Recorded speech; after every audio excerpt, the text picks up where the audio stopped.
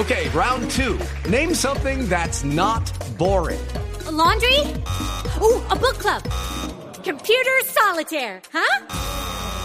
Ah, sorry, we were looking for Chumba Casino. That's right, ChumbaCasino.com has over 100 casino-style games. Join today and play for free for your chance to redeem some serious prizes.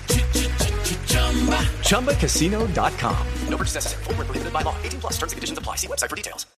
Los contenidos emitidos en este programa son opiniones de las personas que participan en él. Dichas opiniones no representan la posición de Blu Radio, por lo cual su interpretación es subjetiva de los oyentes del programa. El hombre camina por un mundo repleto de misterio.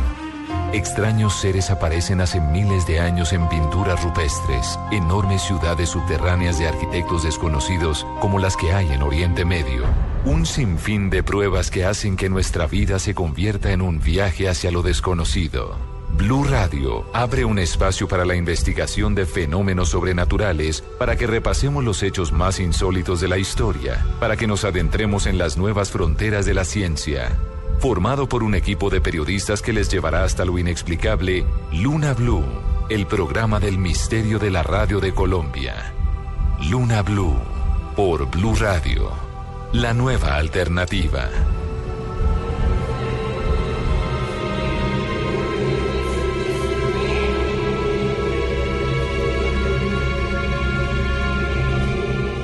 Nueve de la noche, 38 minutos en Colombia. Saludamos a esta hora a quienes se unen a esta puerta sobrenatural que se abre en Bogotá, en Medellín, en Cali, en Barranquilla, en Cartagena, en Bucaramanga, en Armenia, en el norte del Valle, en Tunja, en Neiva, en Villavicencio, a todos los que se unen a través de bluradio.com, a través de nuestra cuenta de Twitter, @LunaBluRadio, y en todo el mundo a quienes se conectan en esta experiencia en el programa de misterio de la radio colombiana. Esta noche vamos a vivir mejor, una noche diferente, una noche especial, precisamente porque veremos hasta qué punto lo imposible puede cruzar la frontera de lo real.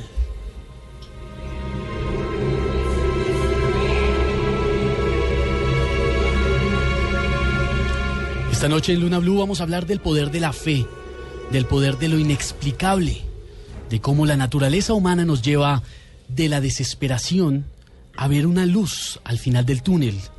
Vamos a hablar de cómo ciertos fenómenos imposibles pueden ser cotidianos. Esta noche en Luna Blu vamos a hablar de milagros.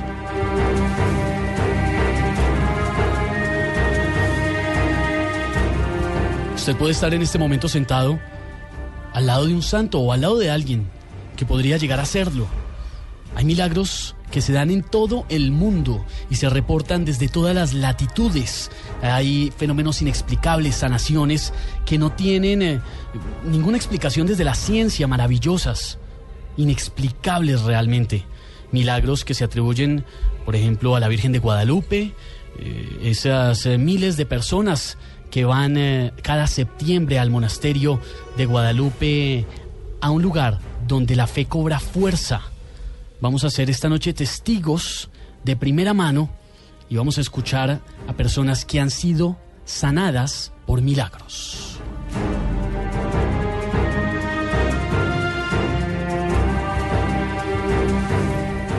Según Herbert Thurston, decir que un fenómeno como un milagro exista puede ser rarísimo y que algo muy fuera de lo normal suceda no necesariamente tiene que ser milagroso.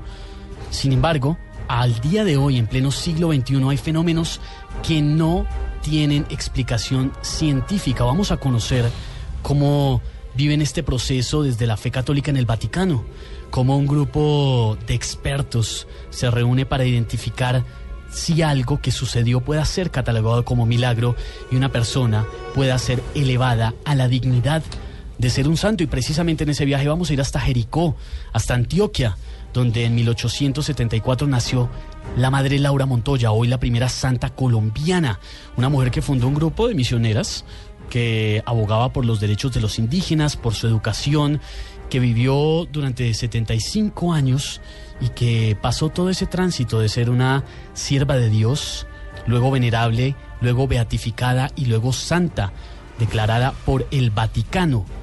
¿Cómo llegó esta mujer a recibir este reconocimiento? Lo vamos a saber esta noche en Luna Blu, pero obviamente nos vamos a ir hacia atrás. Vamos a ir incluso hasta la historia de Lázaro, que revivió, que volvió a surgir de entre los muertos. Vamos a hablar de esos milagros de Jesús, unos hechos que son sobrenaturales y que se atribuyen a su curso durante la vida terrenal. Vamos a intentar encontrar una explicación científica, si la hay, a este tipo de fenómenos, a este tipo de situaciones que se dan no solamente en todo el mundo, también aquí en Colombia. Vamos a saber qué es lo que sucede en Buga, qué es lo que sucede en torno al Señor Caído de Monserrate. Pregúntese usted esta noche si ha vivido de cerca un milagro, una sanación inexplicable, un fenómeno que desde la ciencia no tiene coherencia. Esta noche vamos a ser testigos de cómo un giro puede cambiar su vida y la vida de miles a través de un milagro.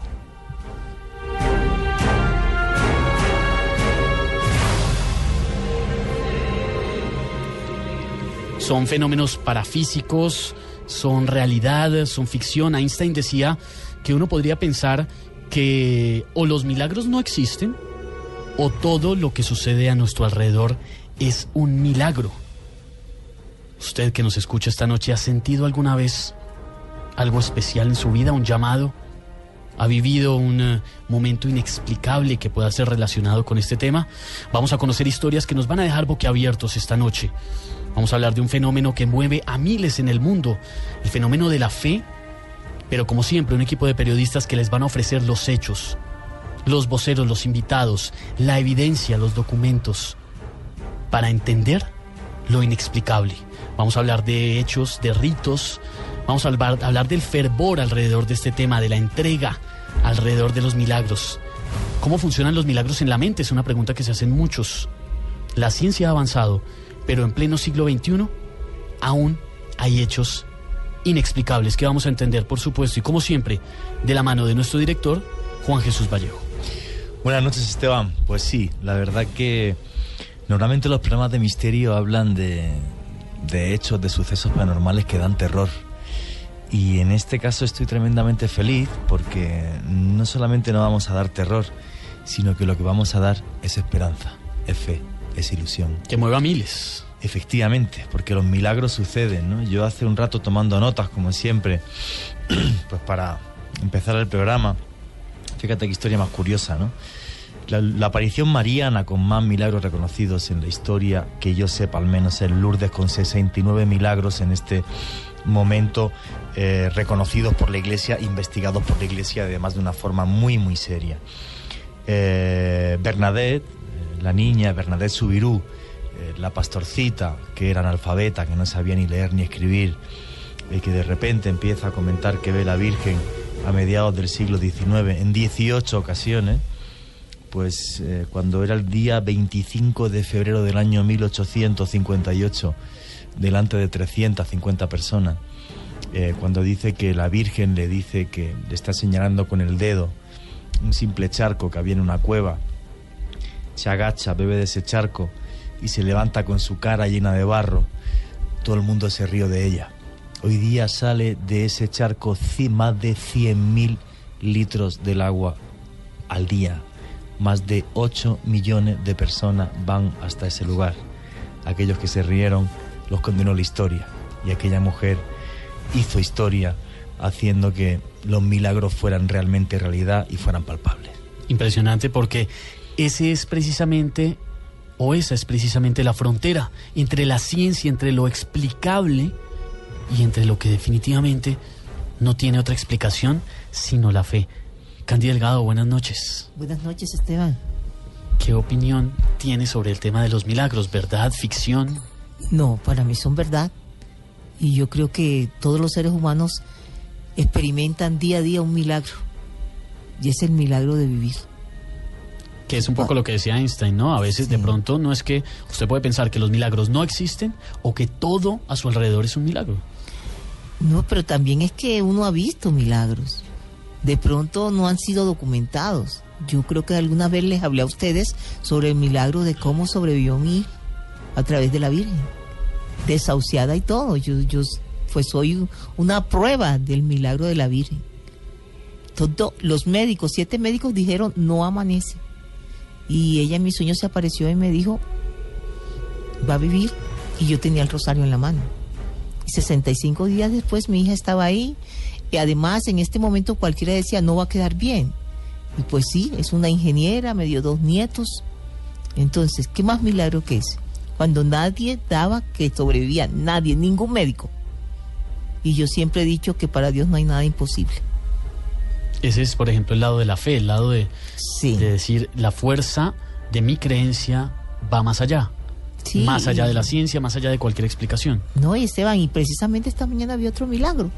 O sea, venía en el taxi y el conductor empezó a hablarme de que su hijo había sufrido un accidente, de que, pues, inclusive le han hecho 14 cirugías.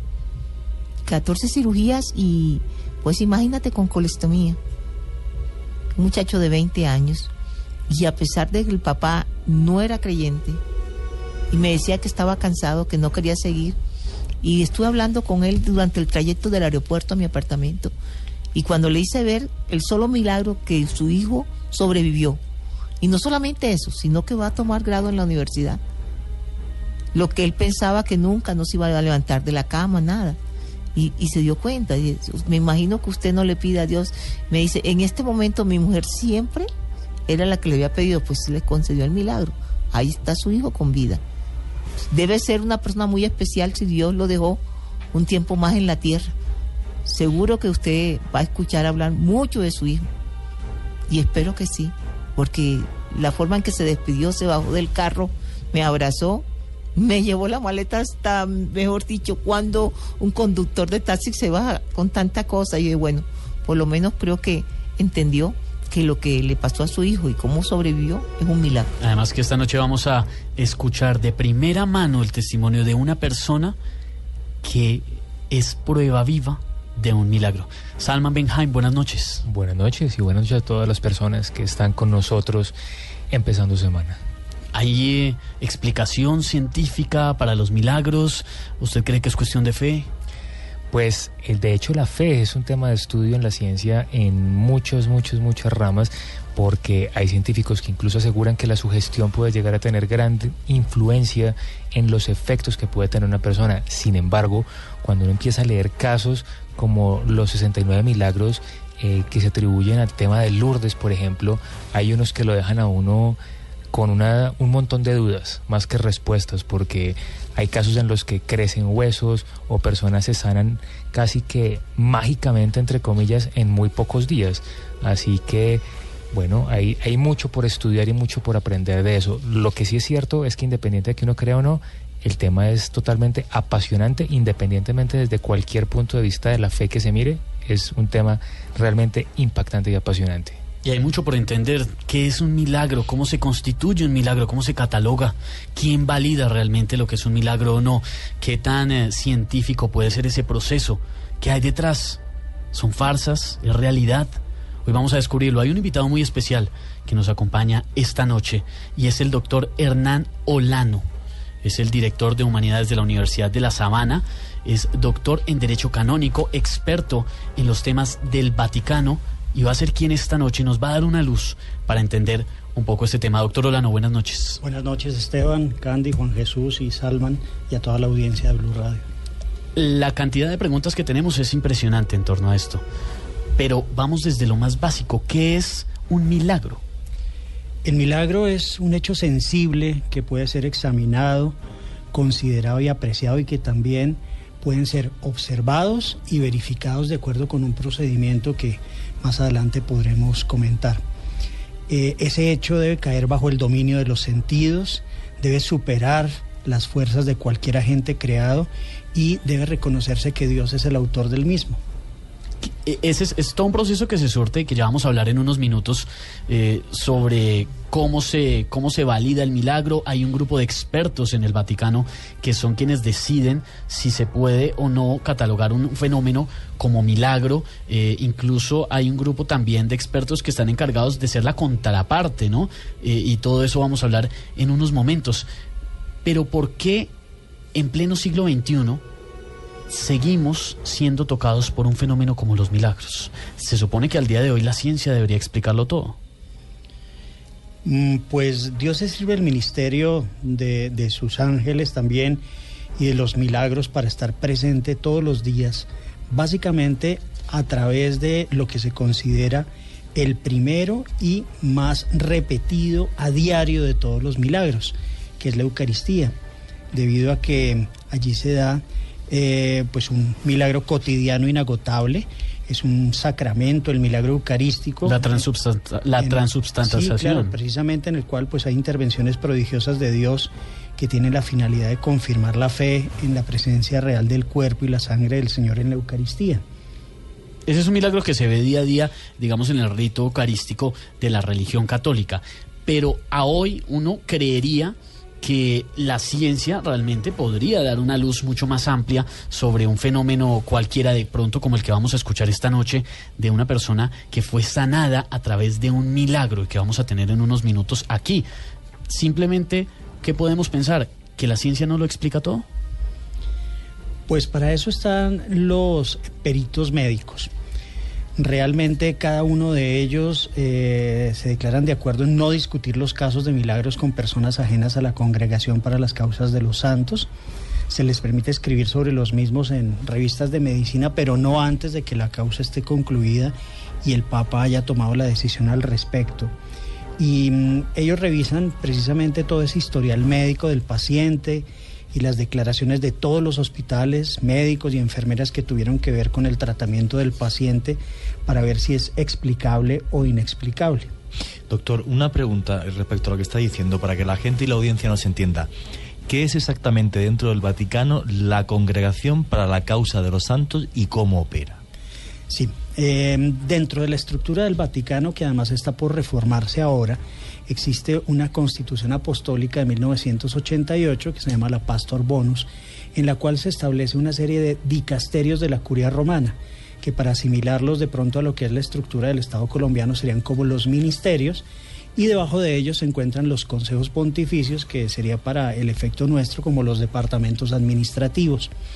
Uno de esos ministerios es la Sagrada Congregación para las Causas de los Santos. En esa Sagrada Congregación se sigue un procedimiento que está en el libro séptimo del Código de Derecho Canónico sobre los procesos en relación con las causas de canonización de los siervos de Dios que se rigen por la ley pontificia particular para lograr la beatificación y posteriormente la canonización.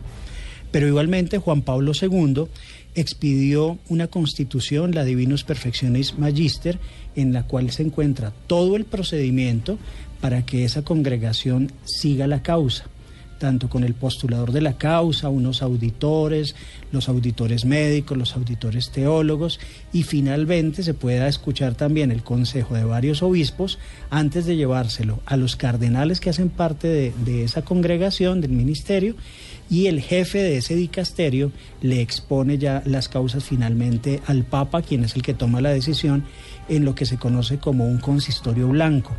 Los consistorios se dividen en dos, el rojos cuando se eligen cardenales y blancos cuando se proclaman santos.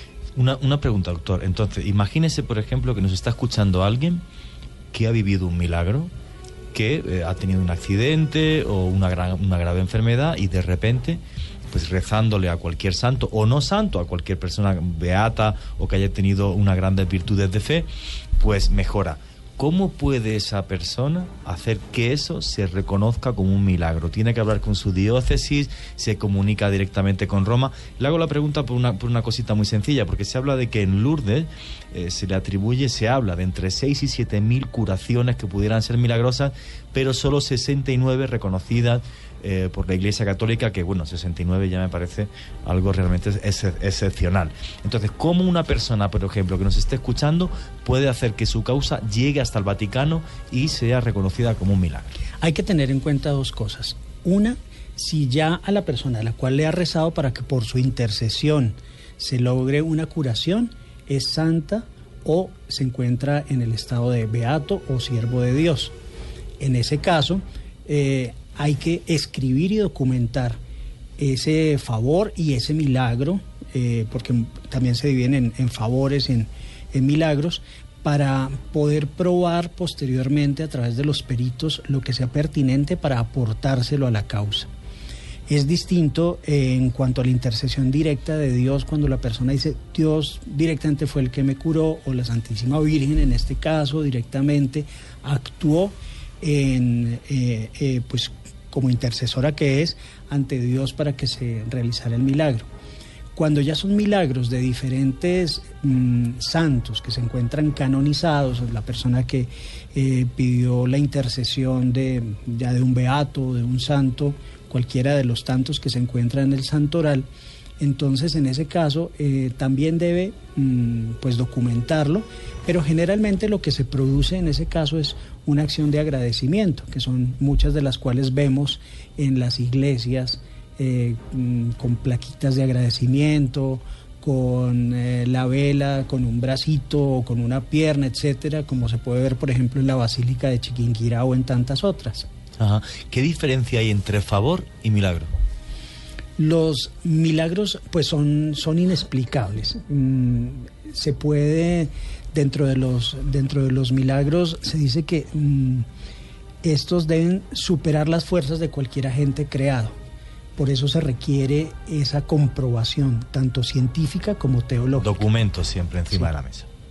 ¿Y los favores? El favor puede ser algo pues que en últimas es importante para la persona, pero que no requiere pues una intervención mayor de pronto del santo al cual se acude. Hay muchas personas que recurren de pronto para buscar trabajo, por ejemplo, o al beato Marianito para que encuentre cosas perdidas, las llaves del carro en un momento dado, etcétera.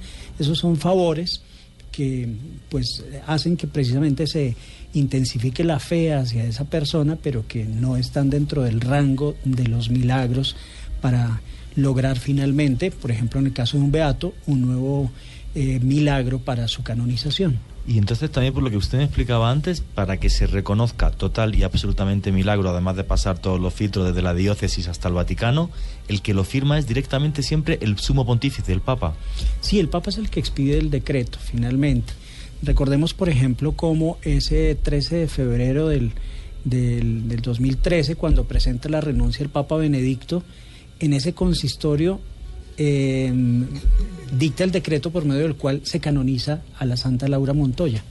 Entonces es la última santa del pontificado de Benedicto XVI y una de las primeras santas ya canonizadas en ejercicio del pontificado del Papa Francisco. Hay fenómenos en todo el mundo que reportan lo que podrían ser milagros, enfermedades que se sanan o que desaparecen misteriosamente, bebés que sobreviven a catástrofes, una cantidad de cosas que al parecer para muchos pueden ser intervención divina. Estamos con Hernán Olano, que es doctor en Derecho Canónico y que además en unos minutos nos va a contar su experiencia con un santo que tuvo muy de cerca y que conoció. Y además vamos a tener aquí en los micrófonos de Blue Radio a una persona que fue curada milagrosamente y que ha hecho historia. 10 de la noche en punto, ya viene la información en Voces y Sonidos y en minutos más de Luna Blu. En momentos, más mensajes de los sueños con Candy Delgado. Con Salman podrá mejorar su calidad de vida en el confesionario. Y tendremos las últimas noticias y toda la información con Esteban Hernández. Esta es Luna Blu, un espacio de fenómenos extranormales en la radio de Colombia. En este mundo se producen acontecimientos desconcertantes. Sorprendente imagen muestra incluso un aparato brillante que se mueve en el cielo. Ya en tierra le ordenaron que nunca dijera nada sobre la fantasmagórica de un espíritu mirando su propio cadáver. Hay investigadores que califican las imprecisiones de la misión del Apolo 11 junto con los enigmas de la muerte de John F. Los fenómenos extranormales siempre han estado ligados al ser humano, ya que desde épocas remotas, con solo mirar al cielo sentían esa extraña conexión, pasando por los mensajes de los sueños, la vida después de la muerte o en otros planetas. Uno de los astronautas se acercó al cráter y dijo, ya están ahí. Blue Radio abre un espacio para hablar y compartir muchas historias y mensajes, para mejorar su calidad de vida, para responder muchas preguntas o simplemente para terminar el día de la mejor forma. Bienvenidos a Luna Blu, un espacio de fenómenos extranormales en la radio de Colombia. Luna Blu por Blue Radio, la nueva alternativa.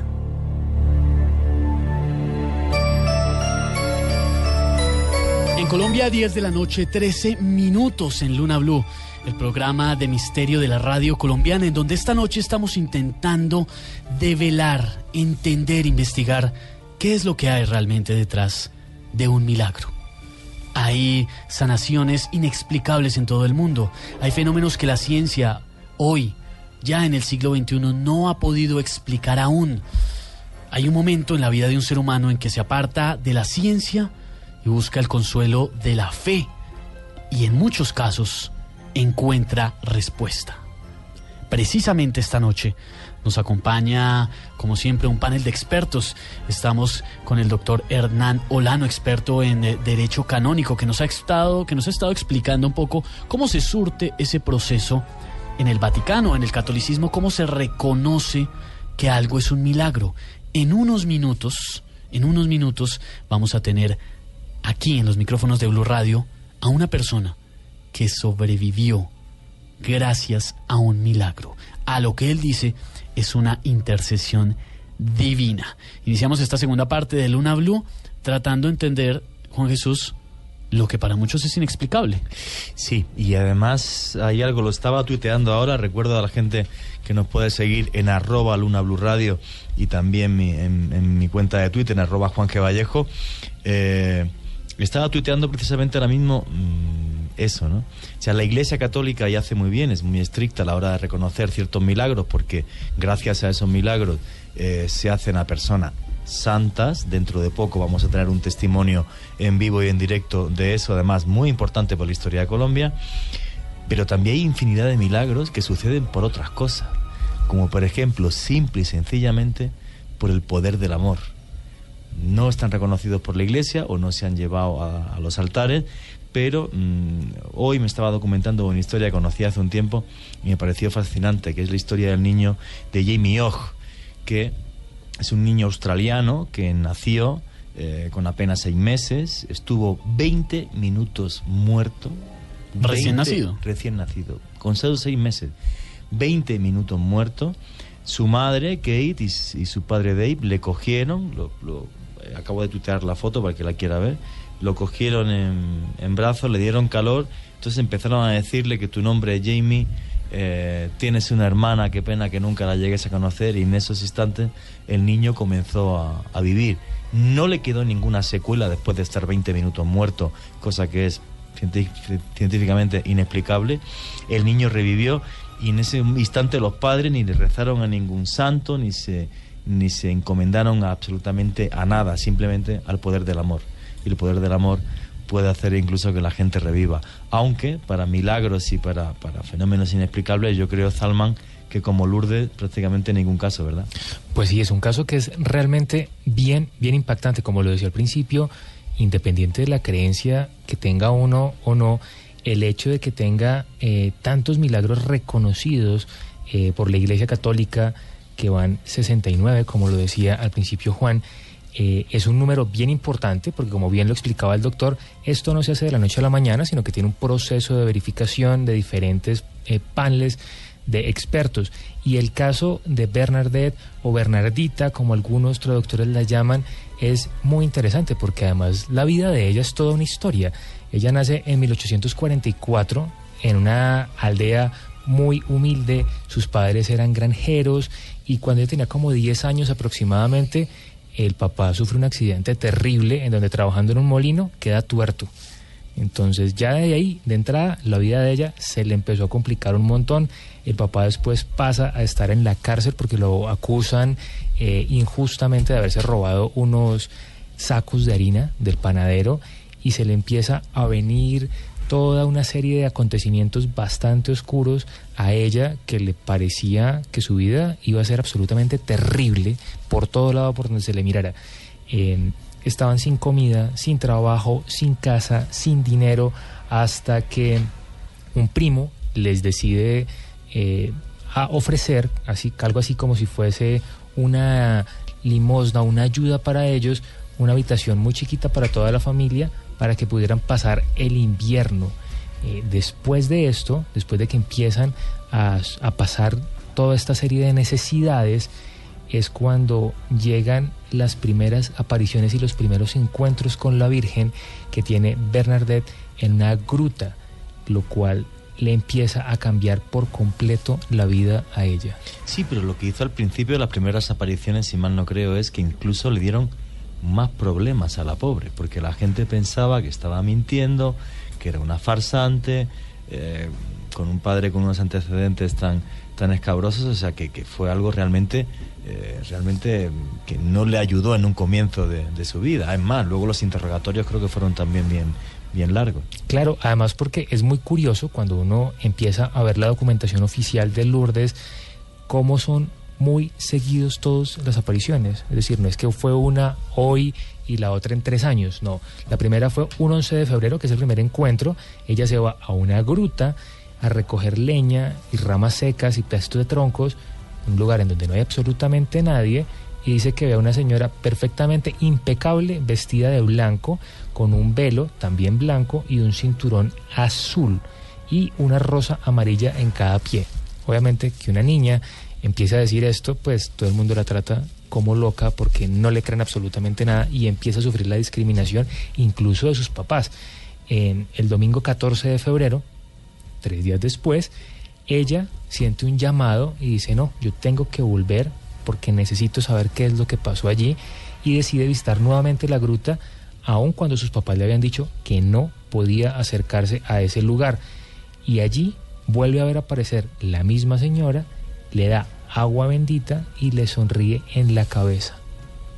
Y en ese momento ya empiezan una serie de sucesos en donde lo siguiente que le pasa es que le habla por primera vez el 18 de febrero a Bernadette, y ahí ya empieza todo a crearse un misterio alrededor y ella empieza a sentir un llamado sobrenatural, como bien lo describe, para poder acercarse cada vez más a los mensajes que le puede tener la Virgen de Lourdes. Los milagros pueden ser realmente en ocasiones en la historia escandalosos. Sí, bueno, vamos a ver, es que igual que la Iglesia, y hace muy bien, lo repito, a la hora de seguir pues todos los procesos necesarios para reconocer que un milagro es como tal, y con informes y documentos médicos, claro, imaginaros ya lo que es reconocer una aparición mariana y sus milagros, como es por ejemplo el hecho de que apareciera el manantial del que hoy día beben y se bañan en él hasta 8 millones de peregrinos al año. Entonces la Iglesia siempre tiene muchísimo cuidado. Hay algo de más, cuando estaba hablando Salman, me estaba recordando de varias apariciones marianas que he investigado y aparte pues médicos y testigos y demás, ¿no? Y entonces estaba recordando los trances en los que entran las niñas, ¿no? Ese momento pues, prácticamente pues hipnótico, en el que no se sabe muy bien ni siquiera cómo se mueven. Recuerdo un caso en España, en Garabandal, para ser exacto, y conseguimos entrevistar al que fue el médico que estuvo investigando allí in situ las apariciones, y entonces el señor me decía, yo no me creía nada hasta que cuando la niña estaba en trance delante de donde supuestamente estaba la Virgen, porque no la veía nadie, exactamente igual que pasaba en Lourdes, le pinchó con una aguja el ojo ocular.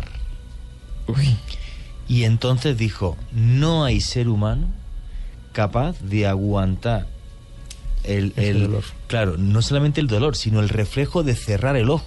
Él la pinchó porque los ojos eran 4 niñas, tenían los ojos muy abiertos, y tanto se acercó que se le fue la mano y le pinchó el globo ocular y no cerró el ojo. Y dijo, eso es imposible que cualquier ser humano sea capaz de guardar ese reflejo. Ocurrió en Garabandal, en España, una aparición que, por ejemplo, luego fue muy polémica y ni siquiera fue reconocida por la Iglesia, pero los trances eran reales, no me cabe ninguna duda. De Lourdes en Francia, de Garabandal en España, también tenemos que hablar de misterios que rodean milagros en nuestro país, y uno muy importante que ha tenido bastante cobertura mediática en las últimas semanas y meses, y tiene que ver con Laura Montoya, la madre Laura, que se convirtió en santa después de surtir todo ese proceso, doctor Olano, que tienen que pasar todas las personas que son, si se me permite la expresión, candidatas a ser santas. Sí, en efecto, en cada una de las diócesis donde fallece una persona que tiene fama de santidad, se inicia el proceso a través de un tribunal conformado por el obispo de la correspondiente diócesis o arquidiócesis. En este momento, por ejemplo, en Bogotá se están adelantando los procesos de Ismael Perdomo y Rafael Almanza. En la diócesis de Engativá, el de Rafael García Herreros. En Medellín hay bastantes, porque está en la arquidiócesis de Medellín el de Mariano de Jesús Euse, el de Inés Arango, Antonio Gómez, el de Berenice Duque. Todos en proceso de llegar a ser santos. En proceso. Jesús Jaramillo, María Upegui, una tía de la madre Laura, Aníbal Gómez, Isabelita Tejada, y en Girardot el de Ana María Lozano y de Luis Bariara, que ya fue beatificado, un sacerdote salesiano que trabajó en Agua de Dios. Le falta un paso para ser santo. Sí. Entonces, doctor, en este instante en Colombia hay muchísimos milagros que se están investigando por la Iglesia para llegar hasta el Vaticano y ser reconocidos como tales. Sí, claro, en este caso de los de siervo de Dios estarían en el primer paso de investigación del milagro, y de los beatos, que ya son 3, estarían a un paso pues de convertirse en santos, probándose un nuevo milagro para adjuntarlo ante la Congregación para las Causas de los Santos.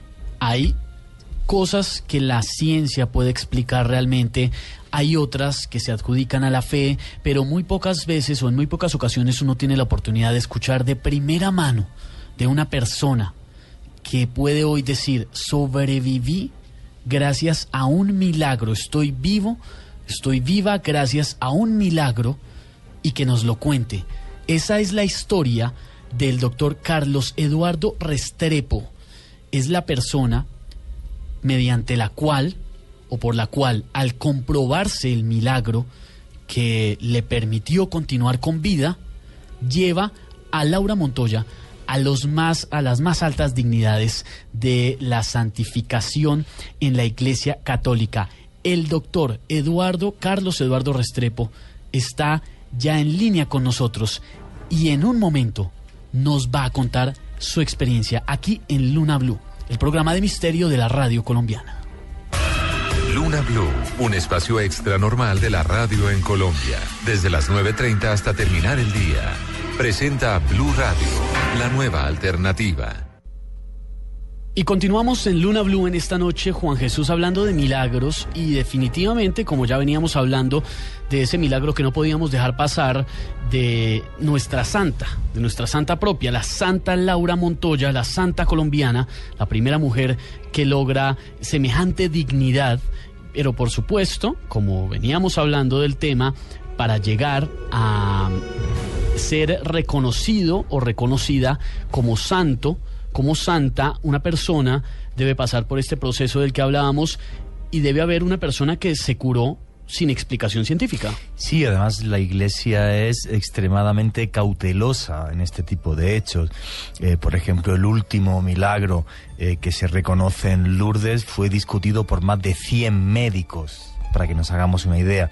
Entonces no es fácil llegar, y además has cogido una palabra muy buena, a esa dignidad, porque realmente gracias a la hermana Santa Laura Montoya, pues lo que está claro es que ya ha cambiado la vida para siempre de 2 personas. Y esto me parece súper importante, sobre todo por demostrar lo que estamos hablando mucho esta noche, que por muy oscuro que se vea todo, al final siempre hay una luz. Y esa sí que era la historia de quien nos acompaña en este momento en la línea, de alguien que ya no veía la luz, que estaba a punto de fallecer. Era el año 2005 y es la historia del doctor Carlos Eduardo Restrepo.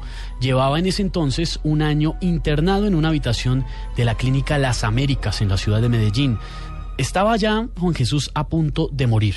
Tenía o sufría una enfermedad indiferenciada, como llaman los especialistas, que tenía que ver con el tejido conectivo y que además lo estaba quejando desde los 13 años. Esto se tradujo en una artritis reumatoidea, después se le tradujo a lupus, después a una poliomielitis refractaria. Era un momento muy duro para el doctor, que cuentan se encontraba ya muy mal, ardiendo en fiebre, y de un momento a otro se encomendó a la madre Laura, sin saber lo que iba a pasar y cómo ese incidente le iba a cambiar la vida para siempre. Doctor Restrepo, muy buenas noches y bienvenido a Luna Blu. Muy buenas noches, muy contento de estar con el panel y con la audiencia de ustedes.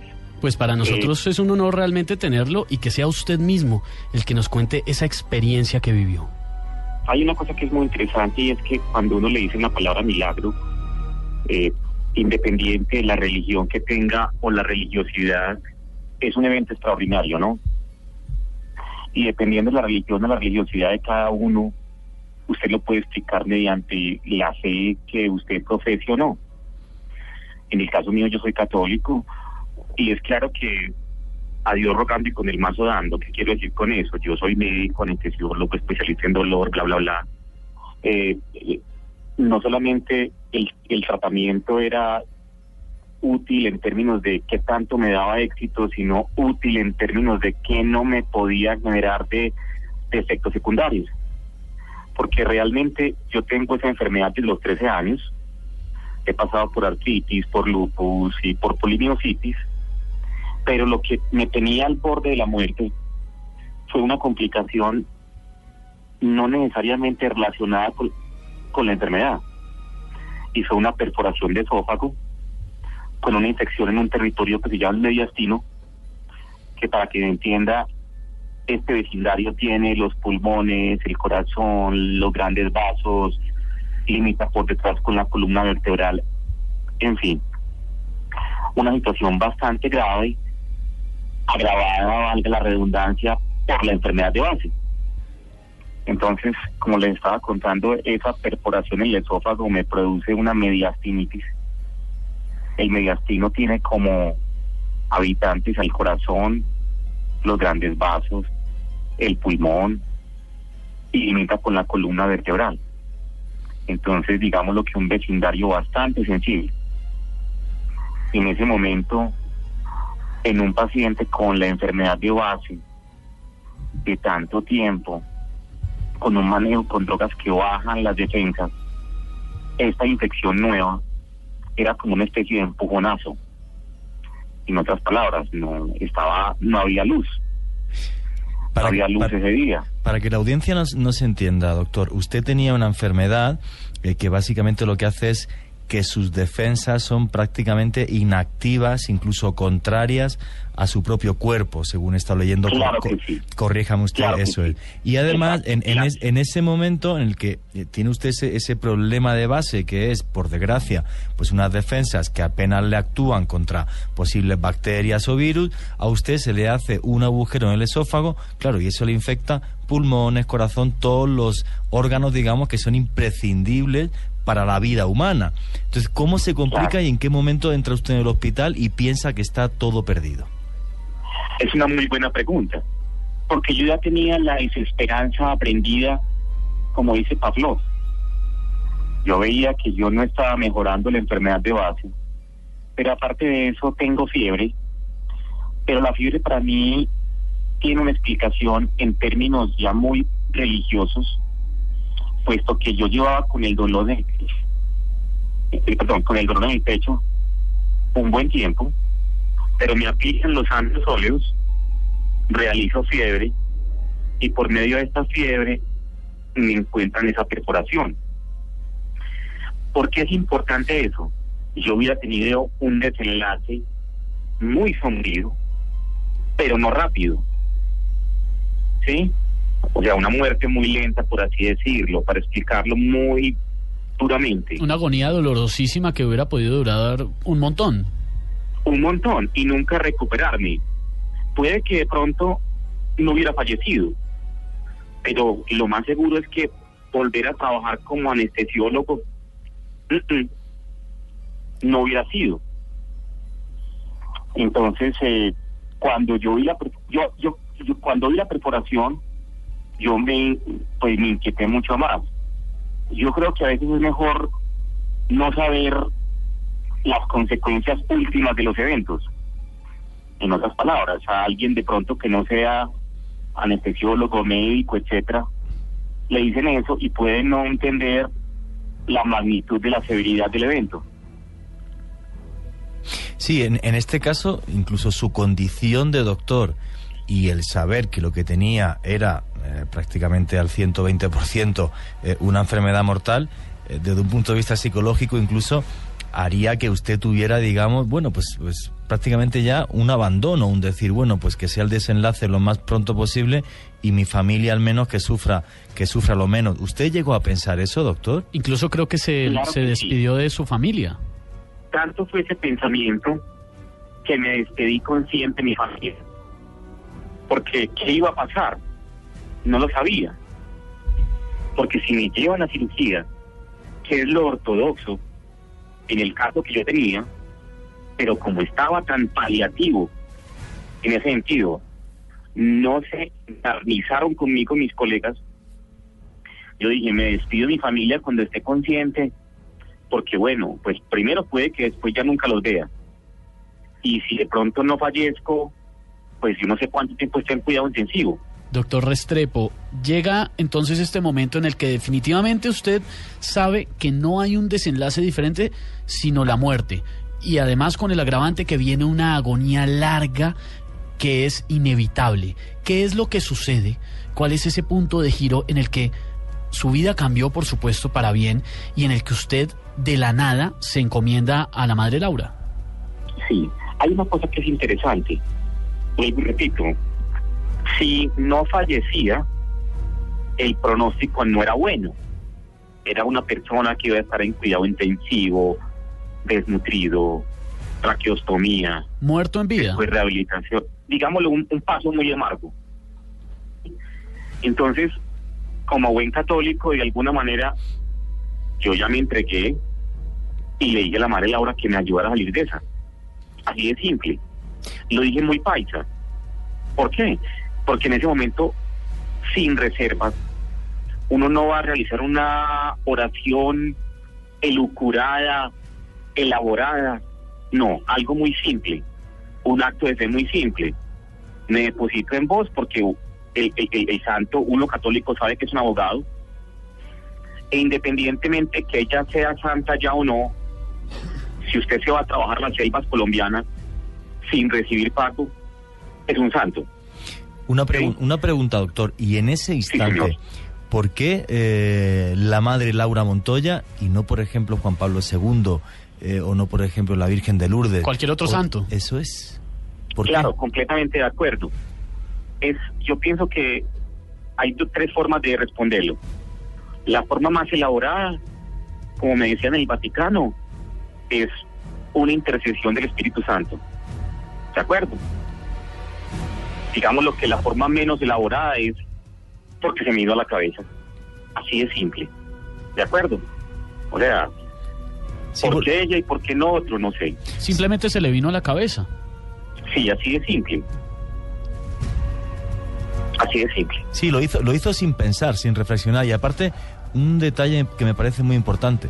O sea, usted no rezó de una forma, digamos, canónica, un Padre Nuestro, un credo, sino usted rezó con el alma. Sí, completamente de acuerdo. Así es de simple. Yo recé desnudo. Desnudo en el sentido que sin ningún tipo de atadura. Lo que salía del alma en ese instante. Porque el cuerpo no era capaz de hacer más. Doctor Carlos Restrepo, ¿es usted consciente de lo importante que son historias como la suya para personas que nos están oyendo o para otras muchas personas? Porque lo suyo, además, demostrado científicamente, nos pone encima de la mesa que realmente hay algo por encima de nosotros que no podemos explicar. Sí, yo creo que es interesante eso recordarlo, porque cuando uno ve, por ejemplo, tragedias naturales, el niño encontrado en los escombros a los 20 días, ¿qué explicación científica tiene esa? No, nada. Se halló ese niño, ese neonato, de manera milagrosa. Y lo usual es que hubiera fallecido. Entonces sí, yo creo que hay cosas que todavía no explicamos, y el Vaticano, en el sentido, en la evaluación de los milagros, intenta hacer como que el manejo no fuera tan ortodoxo. ¿Me explico? Pues hay milagros que hace 200 años lo eran, pero ahora no. Si a alguien se le hace el manejo más ortodoxo, pues digamos lo que para el Vaticano no es tan milagro, pero para el individuo que tiene fe, es un milagro. Doctor Restrepo, ¿hasta dónde puede llegar el poder de la fe?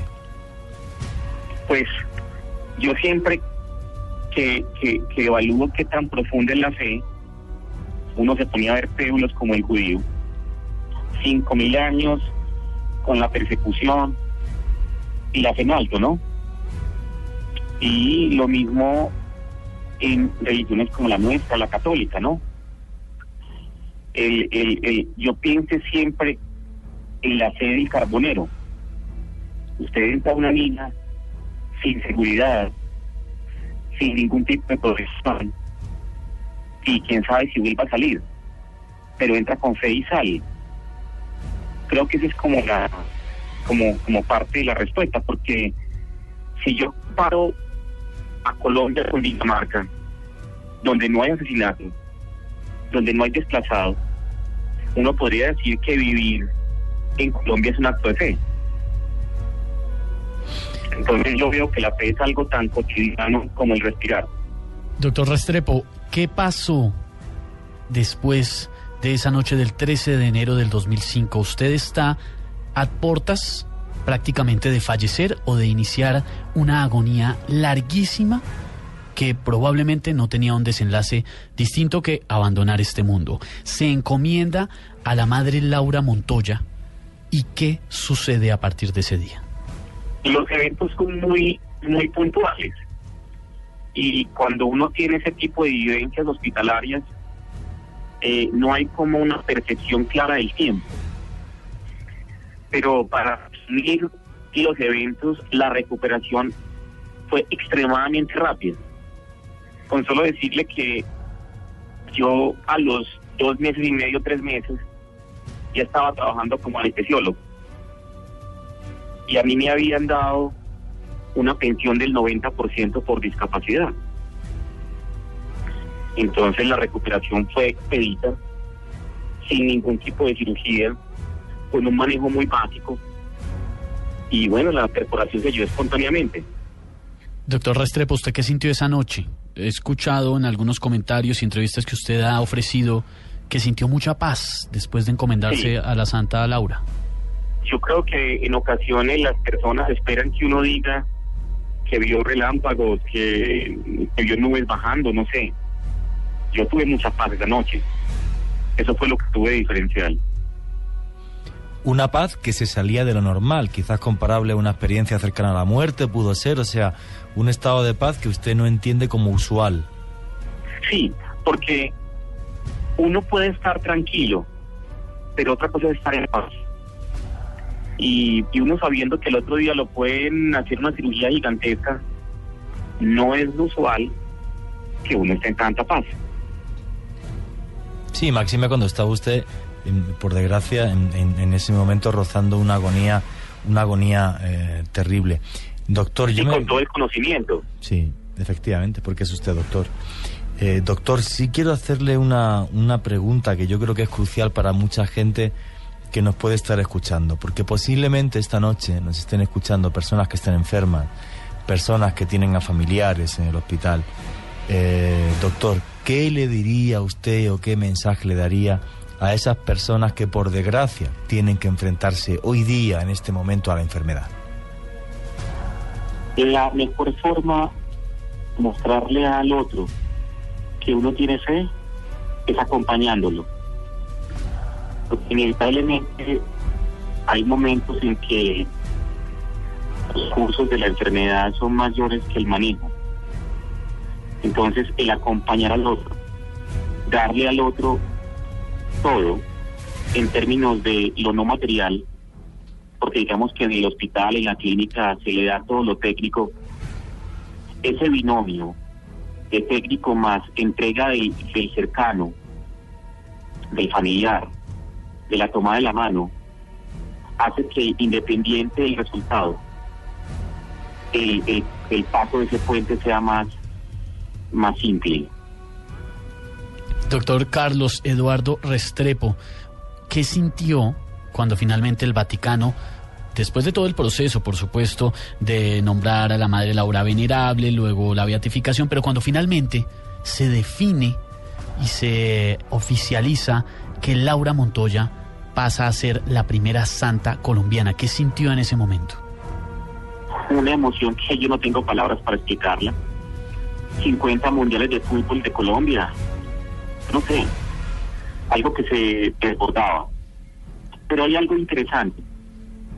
Independiente que ella haya sido nombrada o no santa, porque eso iba a pasar en cualquier momento, para nuestra familia y para la comunidad, la fe y el milagro eran de todos los días. De hecho, si a mí nunca me hubieran entrevistado, si nadie supiera que el milagro era en mí como tal, pues la alegría hubiera sido la misma. La alegría, por supuesto, de un hombre de fe, pero además un hombre de ciencia, un médico profesional que vivió, Juan Jesús, una experiencia indescriptible. Yo no alcanzo a imaginarme lo que puede ser vivir la agonía tan tremenda que sufrió el doctor y finalmente encomendarse en una noche de angustia, de desespero, en la que ya no había nada más por hacer, simplemente pensar por un momento y encomendarse a una mujer que fue un ejemplo de vida, que a ese momento no era una santa, pero como decía el doctor Restrepo, con toda la labor que hacía, pues prácticamente que ya se perfilaba como tal, y esa noche, después de encomendarse a ella, sobrevivir para contar lo que es hoy en día ya oficialmente un milagro y que llevó a Laura Montoya a ser la primera santa, Juan Jesús, de Colombia. Sí, yo pienso que el mensaje del doctor Restrepo es tan bonito, tan fundamental, tan imprescindible. Incluso yo, por ejemplo, soy una persona agnóstica que he estado en muchos sitios donde se han dado milagros y he estado en lugares donde se han dado milagros incluso a nivel islámico, judío y demás, pero testimonios como el que nos da el señor Restrepo son tan importantes hoy día, siempre lo son. ¿Por qué? Porque nos demuestran que hay una cosa que es real, que se llama esperanza. Todos podemos tener esperanza.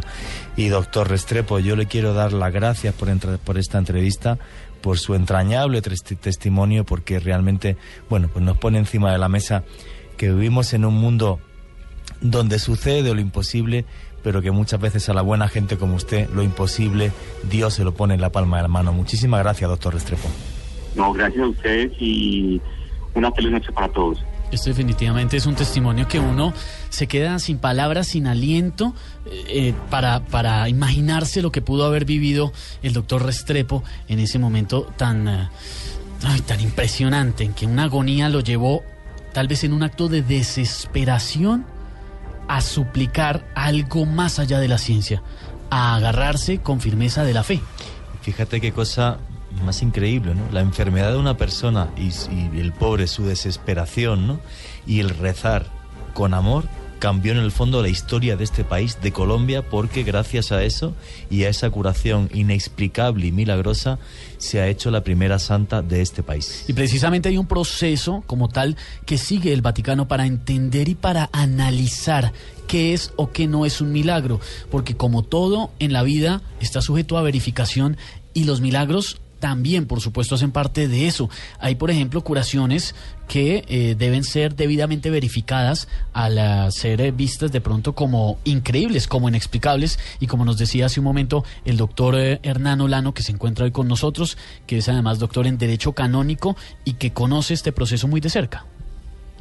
Sí, en cuanto a las curaciones, hay que señalar igualmente que el santo Juan Pablo II hablaba sobre ellas diciendo que debían ser debidamente verificadas y reconocidas por las autoridades eclesiásticas en materia de fe y de doctrina y por las autoridades médicas en materia científica con las siguientes palabras: son como un sello divino que confirma la santidad de un siervo de Dios cuya intercesión ha sido invocada, una señal de Dios que inspira y legitima el culto rendido al candidato o candidata y da certeza a las enseñanzas que la vida, el testimonio y las acciones que encarna esa candidata, que fue lo que le ocurrió también al doctor Restrepo al invocar a Laura Montoya para su curación. Durante ese proceso que se vive en el Vaticano, hay algo que en el argot popular se llama el abogado del diablo, ¿no? Hay una contraparte que busca no desvirtuar, pero sí analizar desde todas las aristas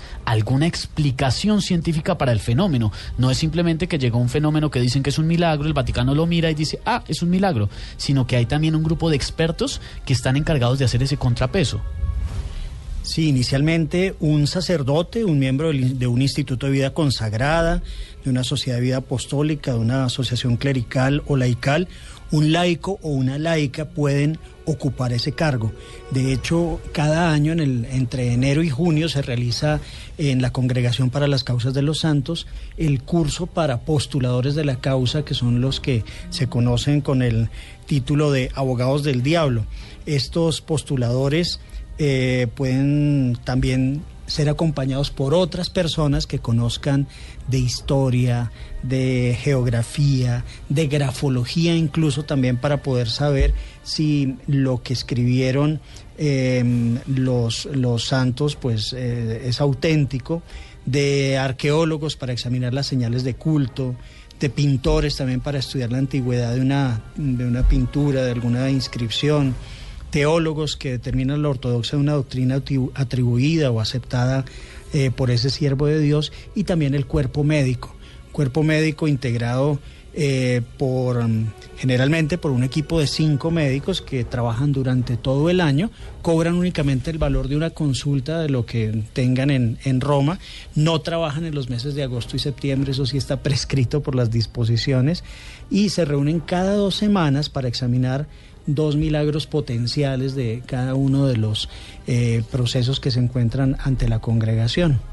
Doctor, yo tengo una pregunta precisamente por algo que decía Juan hace un momento de cómo había visto milagros en otras religiones.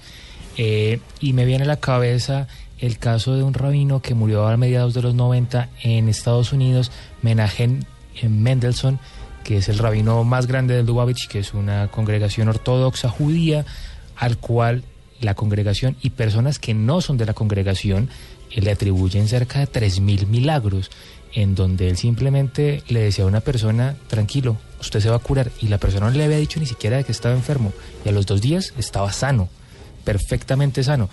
En ese tipo de casos, ¿cuál es la posición de la Iglesia frente a este tipo de manifestaciones que muchas personas de alguna forma también los avalan? Sí, efectivamente, en torno a este tema la Iglesia ha considerado que desde Abraham se han venido presentando muchos milagros. Como sabemos también, pues es un padre común para las 3 religiones monoteístas, y por esa razón, con el debido respeto, la Iglesia pues no es que los avale, pero sí considera que pueden haber ocurrido por esa intercesión divina. Entonces, pues son lógicamente válidos en cada una de las religiones. Lo que ocurre es que en el caso de la Iglesia Católica pues hay unos formalismos que están incluidos en el Código de Derecho Canónico del 83, y ya en cada una de las diferentes religiones habrá un procedimiento especial para avalarlos en relación con los creyentes y fieles de cada una de ellas. Sin embargo, es muy complicado para muchos, hay que decirlo. Seguramente en este momento nos escuchen muchos escépticos que se cuestionen sobre qué tan verídico puede ser este proceso, porque estamos muy acostumbrados a que la ciencia puede dar explicación a un sinfín de cosas. Escuchando al doctor Olano explicar este procedimiento, Juan Jesús, pues uno dice, hombre, todo un panel de científicos, de médicos, de especialistas se reúne a analizar un aparente milagro hasta ese momento, que es una curación inexplicable. Puede ser el caso, por ejemplo, del doctor Restrepo, que se sanó, al parecer, mediante la intercesión de la madre Laura Montoya, y decir, hombre, por más que le buscamos explicación desde la ciencia, esto no tiene sentido científico. Sí, no solo no tiene sentido científico, sino que hay casos incluso muy, muy, muy espectaculares, y además aquí en Colombia, como es por ejemplo la historia de Natalia Andrea García Mora, que sufrió un disparo en septiembre del año 1993, siendo una niña. Esa bala, y en Medellín, por desgracia, le rompió las vértebras D6 y D7. O sea, vamos a ver, un destrozo de vértebras, una pérdida de médula, de la médula espinal, del nervio, las vértebras completamente trituradas. Los médicos le dijeron, si vive, porque tenía también además un pulmón perforado, si vive, en silla de ruedas seguro, O sea, toda su vida jamás va a poder caminar. Bueno, pues esta niña sale del hospital, efectivamente, en silla de ruedas, no podía caminar, ya fue prácticamente un milagro el hecho de que pudiera salir viva. Y no solo eso, sino que como unos 20 días después de salir del hospital, está un día sentada en la cama y se levanta. O sea, vamos a ver, la vértebra rota, se levanta, nunca hizo rehabilitación, jamás. La niña camina, está perfectamente, no hizo rehabilitación. O sea, no hay forma médica de poder explicar esto. Los padres y la niña le estaban rezando a Sor Paula de San José de Calasanz, una santa española, y la niña curó. Yo, por ejemplo, he dicho antes, soy agnóstico. No soy cristiano, pero sí creo en la existencia de Dios, eso es ser agnóstico. Vamos a ver, los documentos están encima de la mesa. No hay una explicación razonable a esto. Yo sí me gustaría preguntarle al doctor Olano, ¿usted cree en los milagros? Sí, creo en los milagros. Sin embargo, a veces una dificultad obvia de los milagros no médicos es de orden técnico. Siempre se debe encontrar en cada caso los expertos que lo confirmen. Sin embargo, como decía Candy al comienzo del programa, el milagro principal para cada uno de nosotros, independientemente de la creencia que se tenga, es el de levantarse cada día y tener la vida y la salud. Y el milagro también que se repite incesantemente en el caso de la Iglesia Católica es el milagro eucarístico, como lo comentábamos al comienzo del programa.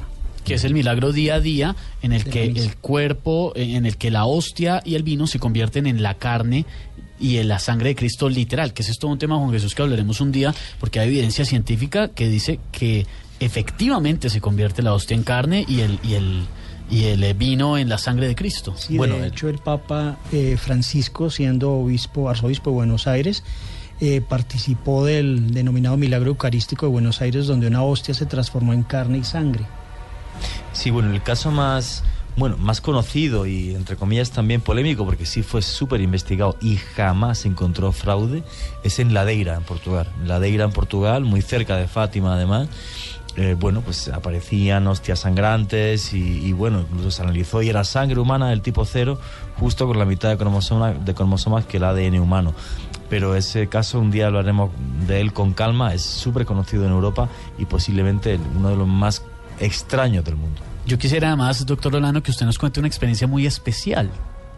Usted tuvo la oportunidad de conocer a un santo, de estar junto a un santo, pero cuéntemela en un momento, porque vamos a escuchar una explicación sobre el poder de los milagros.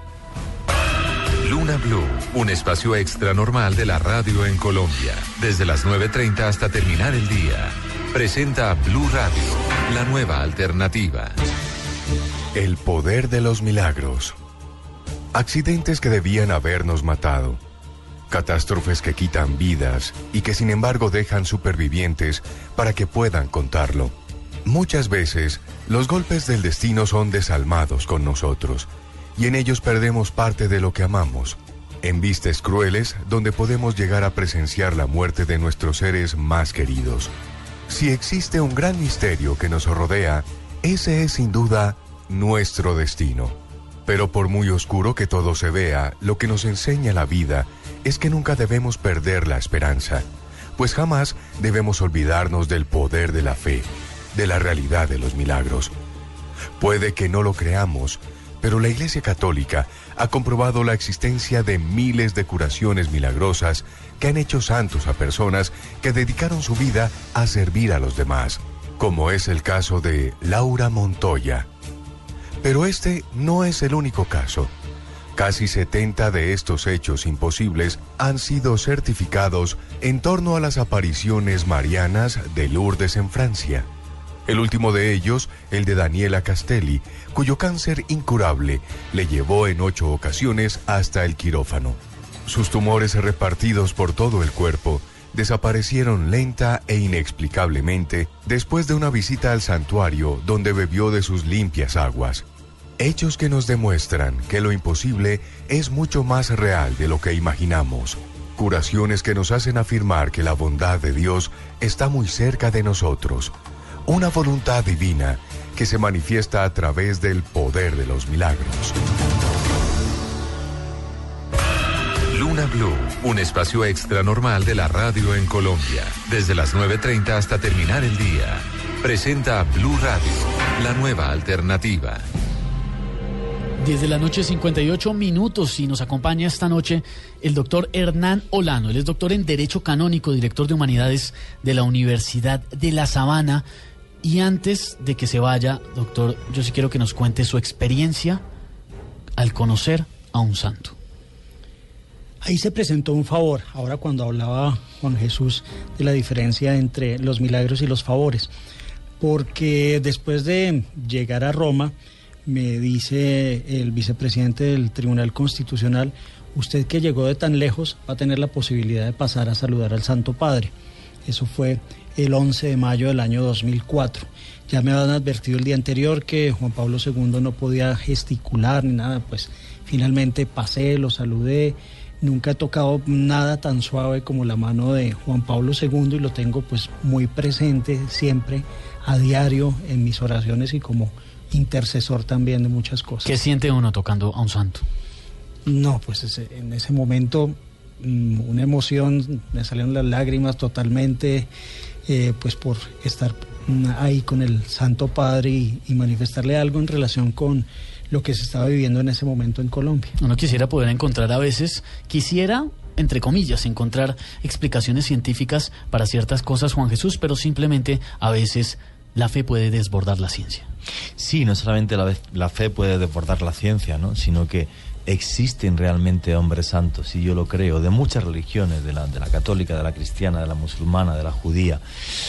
Y esos hombres, que parece que están tocados por la mano de Dios, nos demuestran eso, que Dios está mucho más cerca de lo que pensamos, que Dios puede estar en la esquina de nuestro barrio, que Dios puede estar en el beso de un niño, el abrazo de tu mujer, y que Dios está en todo el amor que continuamente y día a día nos rodea. Usted no sabe si en este momento esté cerca de un santo, si haya tenido la oportunidad de conocerle, y lo que sí es cierto es que para miles y para millones la fe mueve montañas. 11 de la noche en punto en Colombia. Ya vienen los sueños, la interpretación con Candy Delgado, los misterios y los secretos que hay detrás de cada sueño, y el confesionario con Salman Benheim. Ya llega Oscar Murcia López con las noticias en Voces y Sonidos, y en un momento más de Luna Blu, el programa de misterio de la radio colombiana.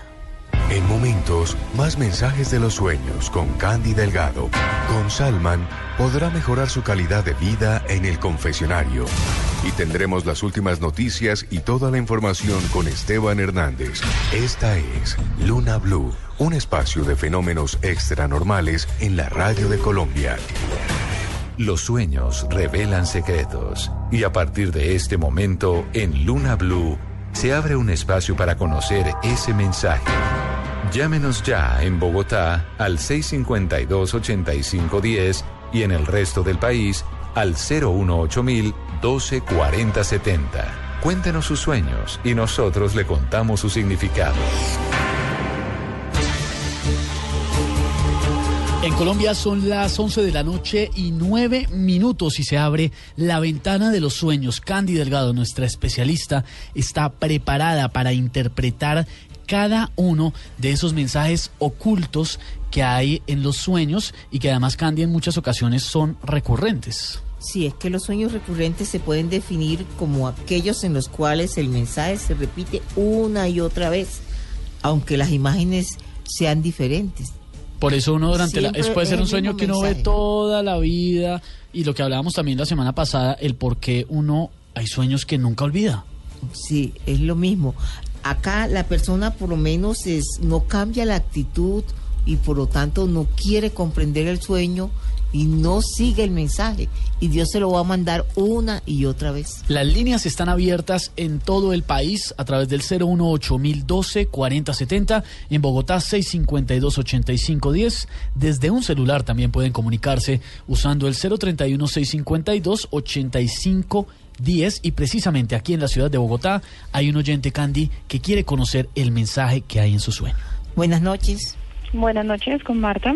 Marta, cuéntame tu sueño. Sí, mira, yo soñé anoche que estábamos con mi familia como en una montaña, como en un risco. Entonces que nos dio como por mirar como debajo como de una piedra, y yo encontré ahí un poco de medias mías y de mi esposo amarradas junto a un poco de puntillas y como de hierba, y que yo metía la mano y sacaba todo eso y sacaba muchas monedas como de 1.000, pero grandes y como si fueran de oro. Bueno, Marta, sé que a veces te preocupa lo que es tu hogar, la unión, todas las mujeres siempre pensamos que debemos llegar juntos hasta el final. Y una de las cosas que veo en esas imágenes es el hecho de que están muy unidos, porque son cosas personales, que a veces hay situaciones difíciles con el dinero, sí. Esa es la imagen de los clavos, son los momentos duros. Pero si luchan unidos como están hasta ahora, y pues tú tratas de controlar un poquito tu carácter, las cosas se van a dar como siempre las has soñado. Gracias por tu llamada. Nos vamos ahora, Candy, para Antioquia. En Medellín hay un oyente que también quiere saber y descubrir cuál es ese mensaje oculto que hay en su sueño. Buenas noches.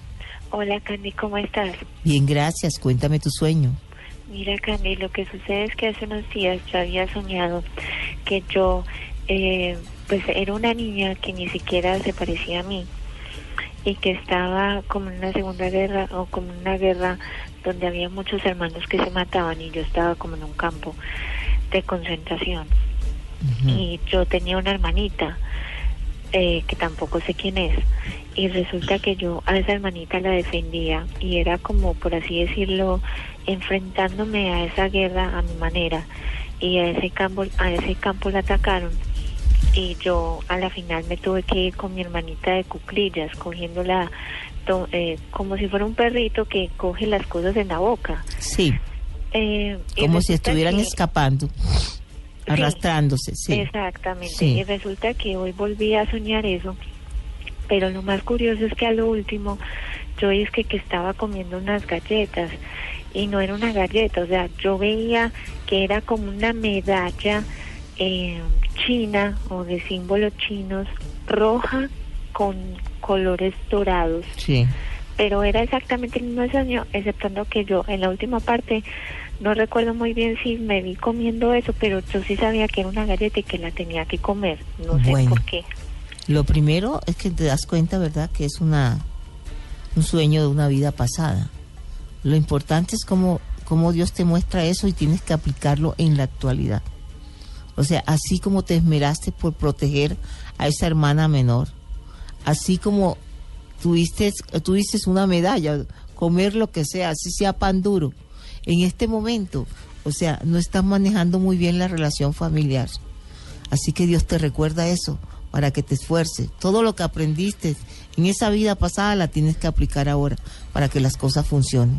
Gracias por tu llamada. 11 de la noche, 14 minutos. En todo el país la gente se comunica para que Candy Delgado interprete su sueño. Y nos vamos para el Valle, Candy. En Cali también hay oyentes que quieren conocer el mensaje oculto que hay en sus sueños. Buenas noches. Buenas noches. Cuéntame tu sueño. Mira, tengo sueños recurrentes con serpientes, muchísimas serpientes.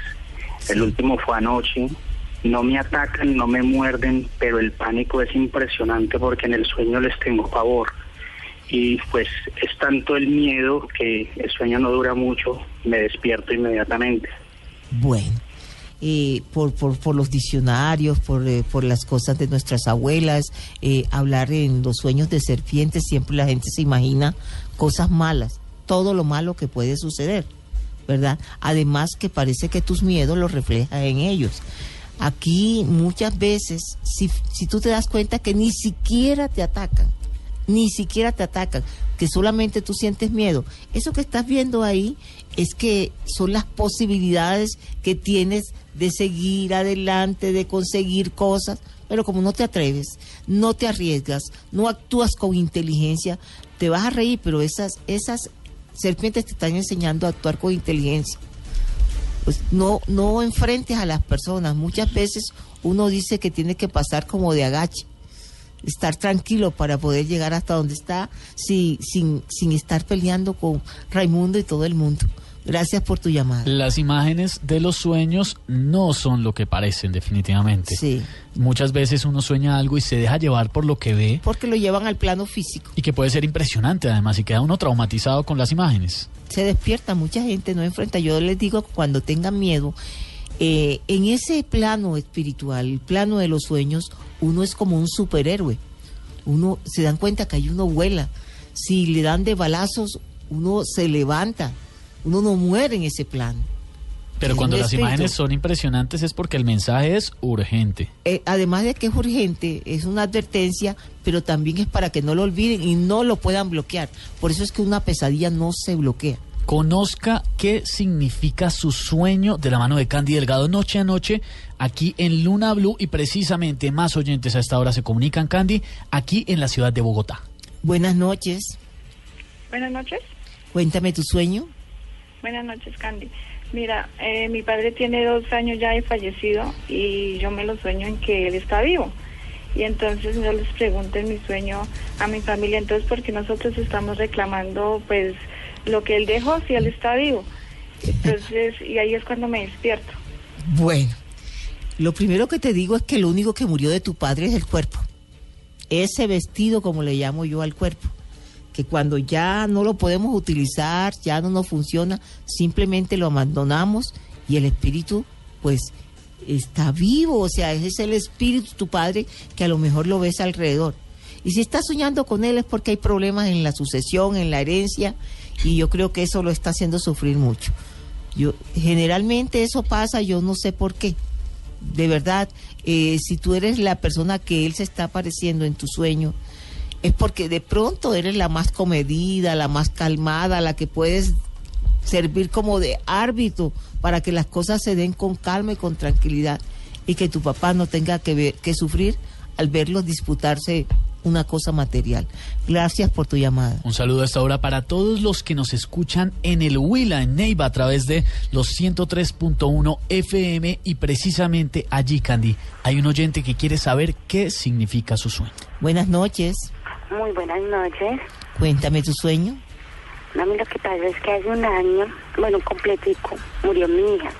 Y que noche, no sé si era ella, no sé, era una niña mona y clara, blanca, pero que yo la estaba bañando y ella se me reía. O sea, era tan bonito ese sueño, pero no sé qué significará. Bueno, claro que tienes que saber qué significa. Generalmente lo más doloroso para una madre es la pérdida de un hijo. Uno a veces llora la partida de un padre, la partida inclusive de la madre, pero dicen que lo que más duele en esta vida es la partida de un hijo. En este caso, simplemente la niña se está mostrando así como tú la ves, bella, blanca, bonita, sonriente. Pues ese angelito te está diciendo: yo estoy bien y estoy feliz, mamá. No me llores. Si estoy a tu lado, si puedo ser tu ángel guardián. Eso es lo que te está diciendo en este momento. Gracias por tu llamada. 11 de la noche, 19 minutos. Hay oyentes, Candy, también desde Medellín que quieren, que necesitan conocer ese mensaje oculto que hay en los sueños. Buenas noches. Candy, buenas noches. Cuéntame tu sueño. Candy, muy de cuando en cuando yo sueño con caballos. Uh-huh. Pero el último sueño de esta semana fue que soñé con 2 caballos, pero lo chistoso era que los 2 caballos renegaban, como que hablaban los 2 caballos y me miraban. ¿De qué color eran? Me recuerdo que uno era como algo colorado. Ajá. Como un color café oscuro, así como terracota. No café oscuro, sino como amarilloso, entre rojo y amarillo. Ahora sí. Bueno, mira lo que me dice, que tú siempre sueñas con caballos. El caso es que tú todo lo quieres ya, rápido, ahora, listo. O sea, quiero ser millonario mañana. Y eso no se puede. No se puede. Yo siempre digo que las cosas que llegan rápido también se van rápido. Porque uno ni siquiera las lucha. Y este es el caso tuyo.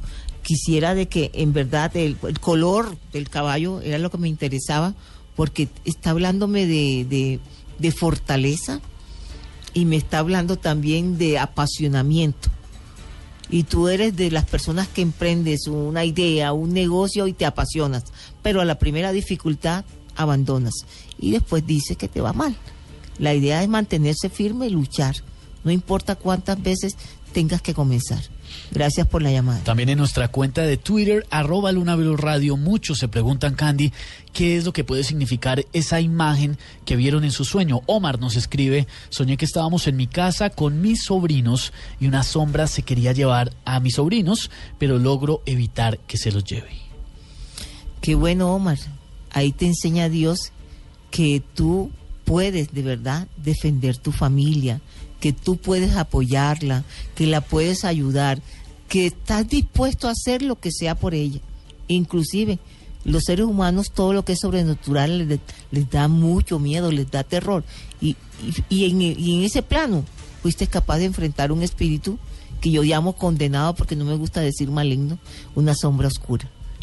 Hay personas que nos escriben desde todas partes a nuestra cuenta lunablu @bluradio.com, nuestro correo electrónico, y hay unos mensajes que son extremadamente largos. No podemos leerlos, sino solamente si son muy cortos, y además, Candy, con unas imágenes. Las imágenes principales, Esteban, las imágenes principales, porque lo que pasa es que si es muy largo, no alcanzamos a leerlo porque el tiempo es corto. Ustedes entenderán que hay una cantidad, pero acá hay uno, por ejemplo, Candy, de Luis Carlos. Nos dice: buenas noches, soñé que caminaba por las calles de mi pueblo con un pastor cristiano predicando el evangelio. Después me aparté de él para ir a cobrar una factura a la cual se le había olvidado borrar el valor de pagar, y por eso no pude cobrarla. Bueno, uno no puede estar con Dios y con el diablo. No tiene que definirse. Y el hecho de que te muestren un pastor cristiano, también podría ser un sacerdote, ¿verdad? Pero tú eres como muy exigente con las personas, no perdonas una. Entonces uno por lo menos tiene que ser comprensivo, un poquito generoso, a veces saber esperar, porque no sabe uno en qué momento uno va a estar en los zapatos de esa persona, y tú sabes de quién te estoy hablando. Entonces no lo maltrates. Aquí en Bogotá hay un oyente que también quiere conocer el significado de su sueño. Buenas noches. Hola Candy, buenas noches. Hola, cuéntame tu sueño. Bueno, el mío es un sueño recurrente, pero es muy raro porque es una casa que no sé si es la misma o es parecida. Y es como, tiene como un sótano, es como un laberinto, pero yo en cada sueño la veo más bonita, y sé que siempre por esas puertas y esos laberintos hay como espantos. Yo sé que están ahí, pero yo nunca los veo y no me da miedo. ¿Qué significa? Bueno, te vas a sorprender. Esa casa eres tú.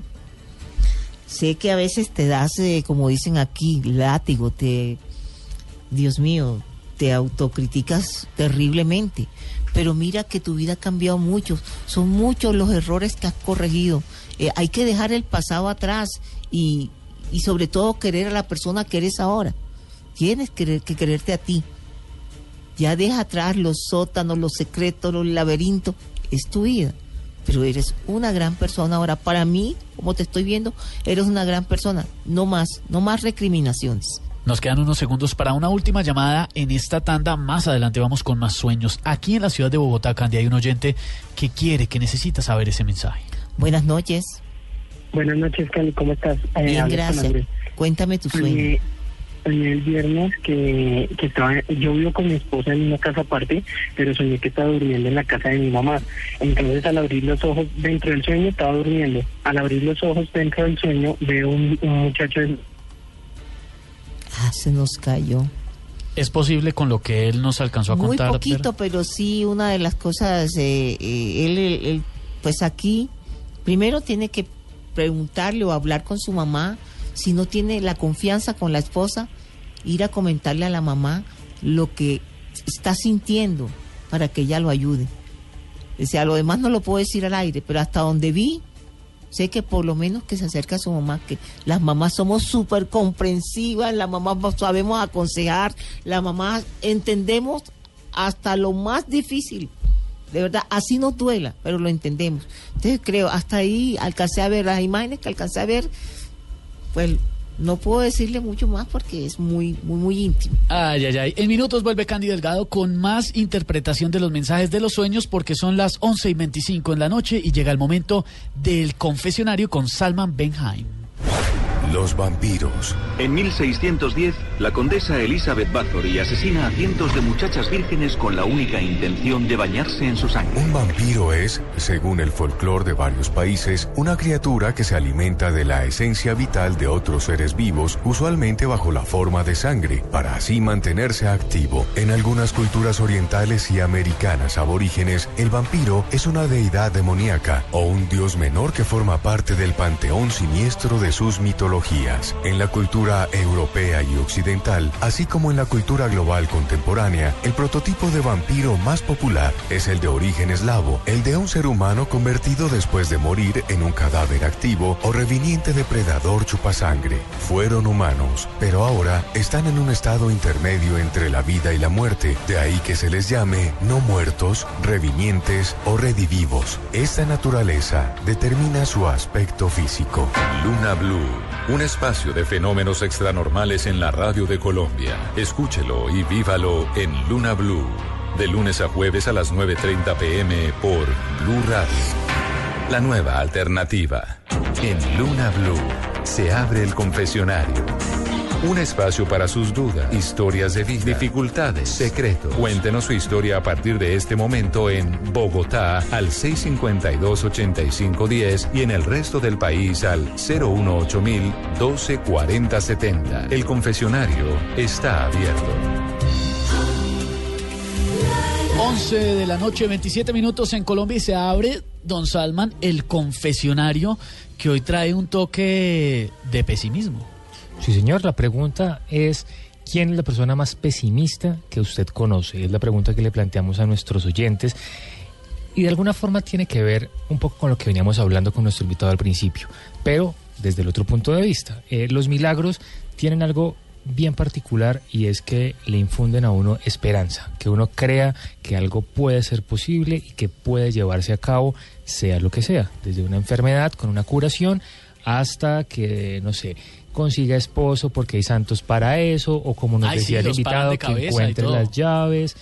Hay infinidad de cosas para las cuales uno trata de evocar esa fe y canalizarla. Sin embargo, hay personas que son pesimistas casi que por profesión. Y uno en Bogotá se encuentra la gente, uy, está haciendo sol, eso es que va a llover. Hombre, ese sol de lluvia.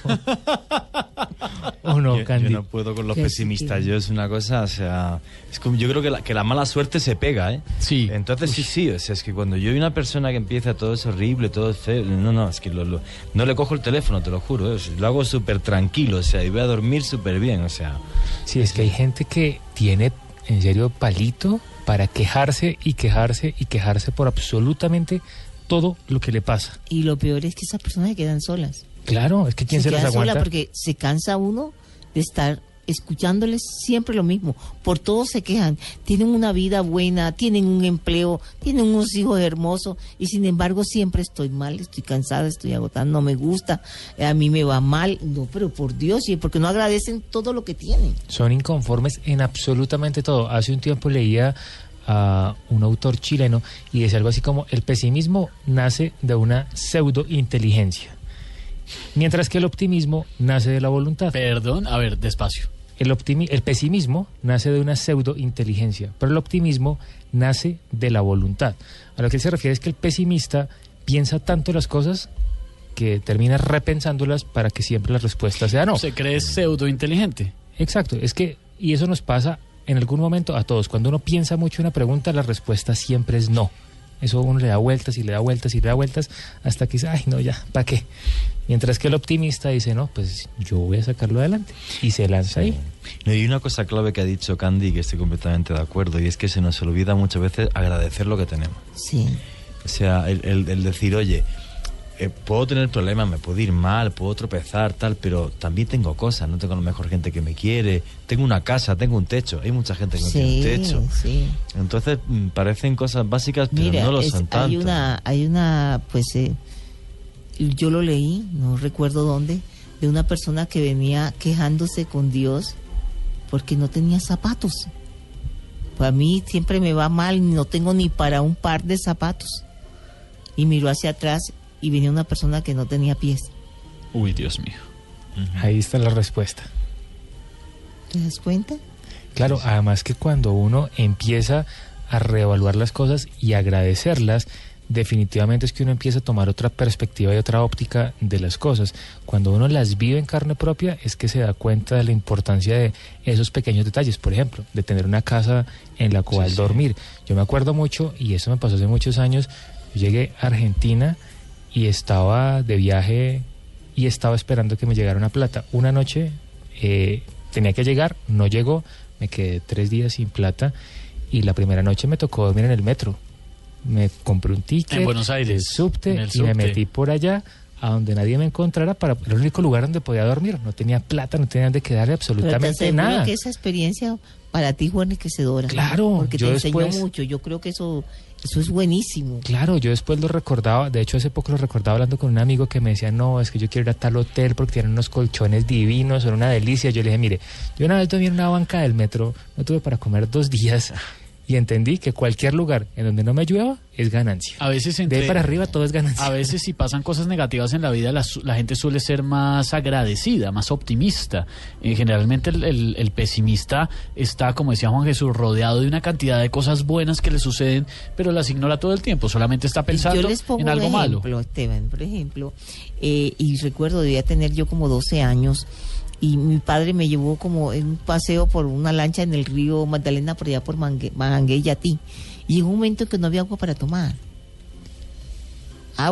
tomar, y ese día pues nos acercamos al pueblo más cercano en la orilla, y yo que no te tomo así como que guarapo que haga alguien ni por ahí. Ese día me tomé, le pregunté a la señora que aquí había gaseosa, algo, yo quería algo diferente.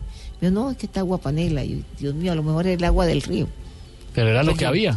Yo me lo tomé y ese día aprendí lo que valía un vaso de agua. Exacto. Claro. Además es que uno puede vivir una situación difícil en donde algo le falta y entiende el valor de eso y lo empieza a agradecer.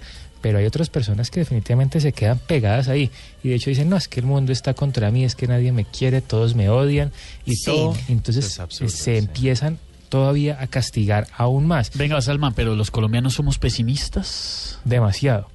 Mire, Pepe Sánchez, famoso director colombiano, hace un tiempo le preguntaron en una entrevista que qué opinaba de que Colombia fuera el país, uno de los países más felices del mundo, según algunas encuestas. Y decía, es sencillo, Colombia es uno de los países más felices del mundo porque aquí la gente no sabe qué es ser feliz. Son una cantidad de conformistas que a todos les sirve. Fíjate, no estoy de acuerdo. Yo que vengo de una Europa ahora muy deprimida, donde éramos todos ricos y todo se fue al carajo y demás. Pesimismo, el que había en España hace un año cuando yo vine para acá. Eso sí era pesimismo. Era, o sea, insoportable.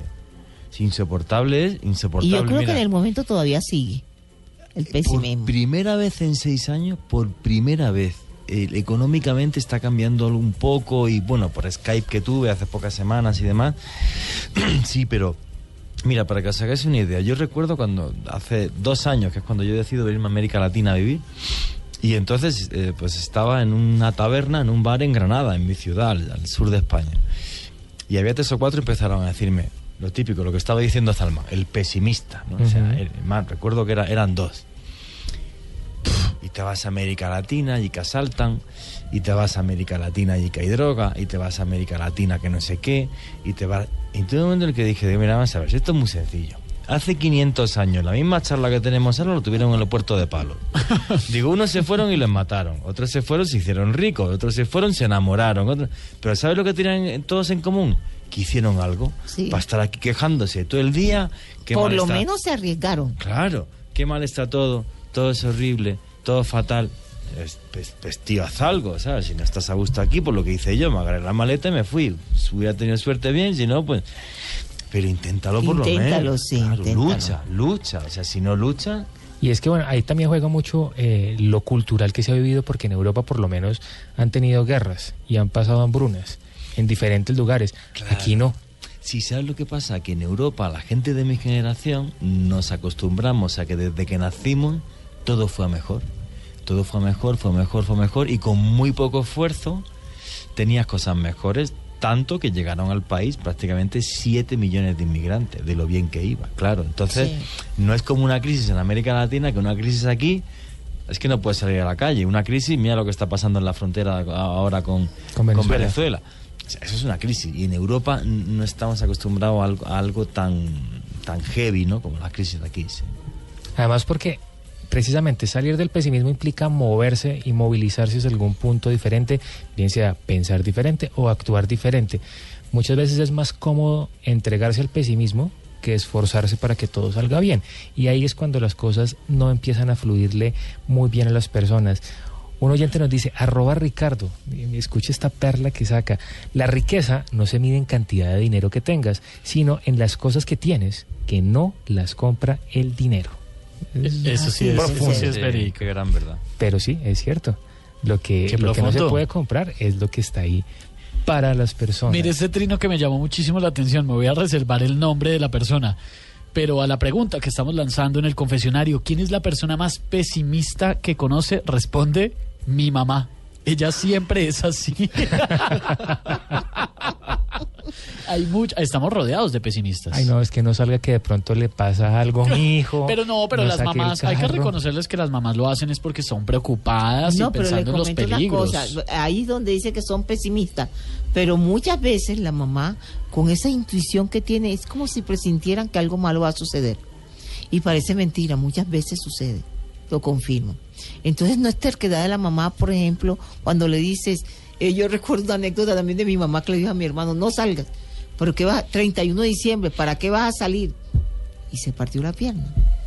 Un año incapacitado. Pero entonces en ese caso uno llega y le dice a la mamá, sí ve mamá, usted me echó la sal. Me echó la sal. Claro, porque le dicen a uno lo que le va a pasar y tome que le pasa. Es que lo siente, una madre siente, es increíble. Por eso yo digo que todos los seres humanos tienen el don.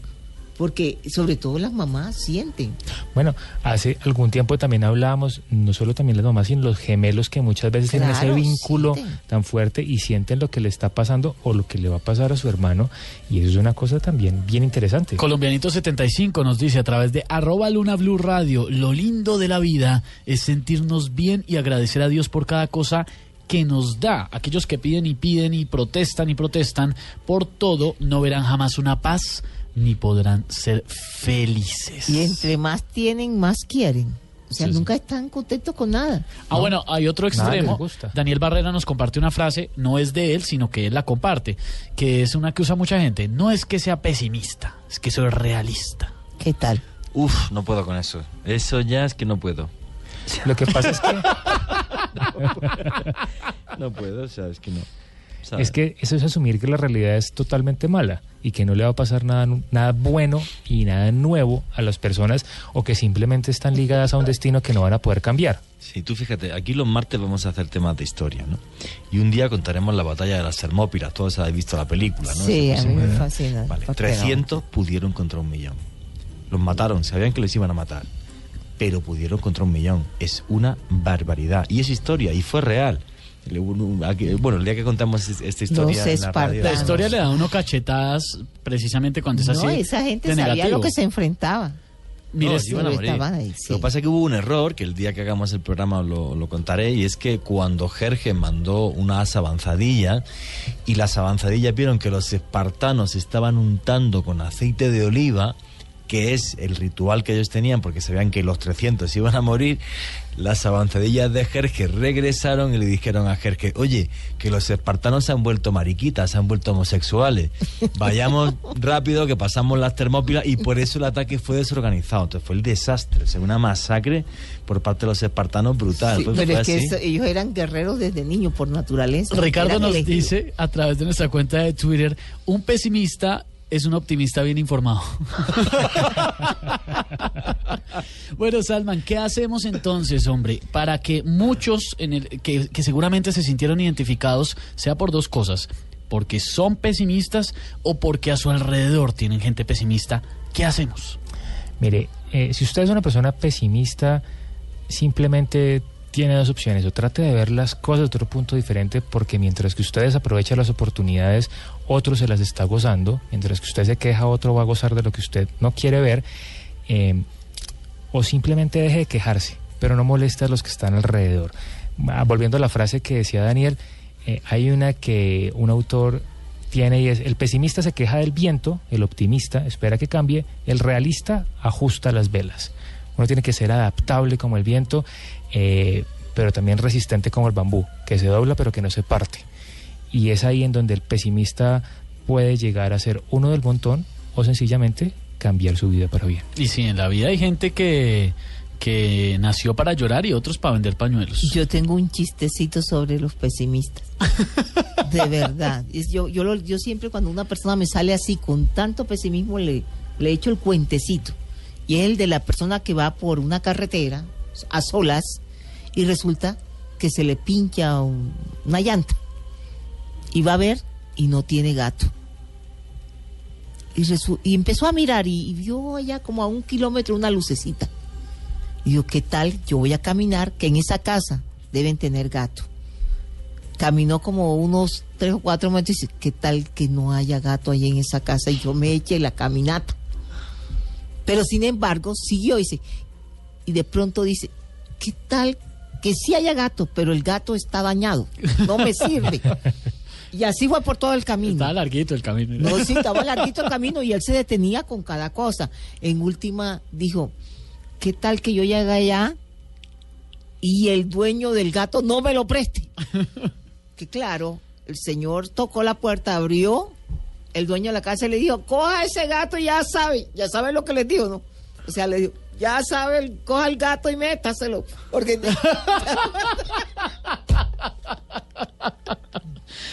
¿Cómo estaría? Y decía, fíjate lo que es un pesimista. Sí, es insoportable. Nunca supo si le iban a prestar el gato, o si estaba bueno, si tenían gato, porque él mismo se dio todas las respuestas. En la vida definitivamente, en vez de preocuparse, hay que ocuparse. 11 de la noche, 42 minutos, y ya llega la Biblioteca del Misterio, aquí en Luna Blu. Las gárgolas. Una gárgola se puede definir como un ave extraño, alto, que tiene unos ojos rojizos, cara de murciélago o ratón. El origen de las gárgolas se remonta a la Edad Media y se relaciona con el auge de los bestiarios y los tormentos del infierno, aunque la imaginación de los artistas medievales estaba abonada por mitos aún más antiguos. Su misión es ahuyentar al demonio y los espíritus del mal. Son seres representados generalmente en piedra que poseen características a menudo grotescas. En la noche dejarían su estado de piedra y cobrarían vida. Se dice que estos seres fabulosos podrían tomar la forma de animales, seres humanos o una mezcla de ambos, pero siempre representados de manera más o menos monstruosa. Luna Blu, un espacio de fenómenos extranormales en la radio de Colombia. Escúchelo y vívalo en Luna Blu, de lunes a jueves a las 9:30 p.m. por Blu Radio, la nueva alternativa. 11 de la noche, 43 minutos, y don Juan Jesús Vallejo, director de Luna Blu. Hay unos libros que lo llevan a uno a viajar por el mundo, a viajar a lo desconocido, a atravesar fronteras, y que tienen que hacer parte fundamental de esta nueva temporada de Luna Blu. Sí, ¿por qué he creado esta sección de la Biblioteca del Misterio? Muy sencillo. Desde que llegué a Colombia empezó a preguntarme la gente, bueno, ¿y es posible vivir y ser un profesional del misterio? Pues sí, es posible. Los que estamos en esta mesa creo que somos un ejemplo bastante claro. Ahora, ¿cómo se hace uno un experto en misterio? Solo hay una fórmula: trabajo, leyendo, investigando. No hay otra. No hay de otra. No hay otra. Entonces, lo primero es trabajar y leer. Leer muchísimo y hacerse de una biblioteca fundamental e imprescindible con la que uno entienda qué son los temas de misterio y qué se puede investigar, y luego tú, obviamente como profesional, el día de mañana qué vas a escribir. Entonces, cuando yo empecé hace 20 años en esto, a ser un profesional del misterio, pues este fue uno de los primeros libros que tuve encima de la mesa. Se llama Los poderes ocultos de la mente, de Enrique de Vicente. Esto es una pequeña Biblia de la parapsicología. ¿Qué es la parapsicología? La parapsicología es lo que va más allá de la psicología humana, o sea, lo que va mucho más allá de la mente consciente, ¿no? Entonces, en este libro, por ejemplo, antes Candy estaba hablando y estaba diciendo, es que hay veces que una madre siente algo y entonces le dices a tu hijo, oye, no salgas, y el niño salió y se rompió la pierna. Bueno, eso se llama precognición. Sí. Adelantarse a los sucesos que van a pasar. como decía Candy, además, que lo ha hecho ella de forma inconsciente, la precognición, el 99% de las veces, tiene que ver con cosas negativas. Te vas a romper una pierna, te van a asaltar, te vas a estrellar con el coche, siempre. ¿Por qué? Porque la naturaleza humana lo que hacía, obviamente, era intentar preveerte en el futuro de las cosas negativas. Por eso tu mente se esfuerza en evitar peligro. Y en los poderes ocultos de la mente, en este libro de Enrique de Vicente, uno puede encontrar esas bases principales para entender un tema como ese. Sí, porque en este libro lo que va a encontrar la gente es ¿cuándo nace la parapsicología científica? Claro, la parapsicología es una ciencia. Pues por desgracia en mi país no se estudia como una ciencia, y aquí en Colombia tampoco se estudia como una ciencia. En Estados Unidos sí, en Inglaterra sí, en Alemania sí. Claro. ¿Quién fue el que creó la primera cátedra de parapsicología? ¿En qué universidad? J.B. Ring, año 1935, Universidad de Duke. Es el primer psicólogo que dice, oye, es que yo voy a investigar esto científicamente. ¿Y qué es lo que investiga? Dos cosas. La precognición, la capacidad de adelantarte al tiempo, y la telepatía, la capacidad de comunicarte, como estaba diciendo antes Salman, de repente un hermano con otro hermano. Sí, una cosa curiosa. ¿Quién tiene más capacidad de telepatía y de precognición? ¿Los hombres o las mujeres? ¿Qué pensáis? Fijo, las mujeres. Las mujeres. Las mujeres tienen más capacidad de telepatía, pero además por un tema muy antropológico y muy sencillo. Tienen más capacidad telepática, ¿por qué? Porque están genéticamente programadas para gestar dentro de ellas un ser 9 meses, el niño nace y no habla, no puede hablar. Entonces llora, no sabes por qué. Entonces las mujeres se esfuerzan mucho más en saber por qué llora ese niño. Llevamos 4 millones de años encima de la Tierra como género Homo, 150.000 como seres humanos, y los últimos 4 millones de años las mujeres se esforzaban en saber por qué el niño lloraba y los hombres no. Tienen más capacidad de telepatía. No, y lo saben. Saben por qué. Tiene un cólico, tiene hambre, tiene frío. Sí, yo no sé cómo hacen. Aciertan, yo no sé cómo lo hacen tampoco. Sí, y en cambio yo no soy padre, soy papá, pero muchos que tengo cerca dicen, hombre, yo sí soy muy torpe, no le pegan a media.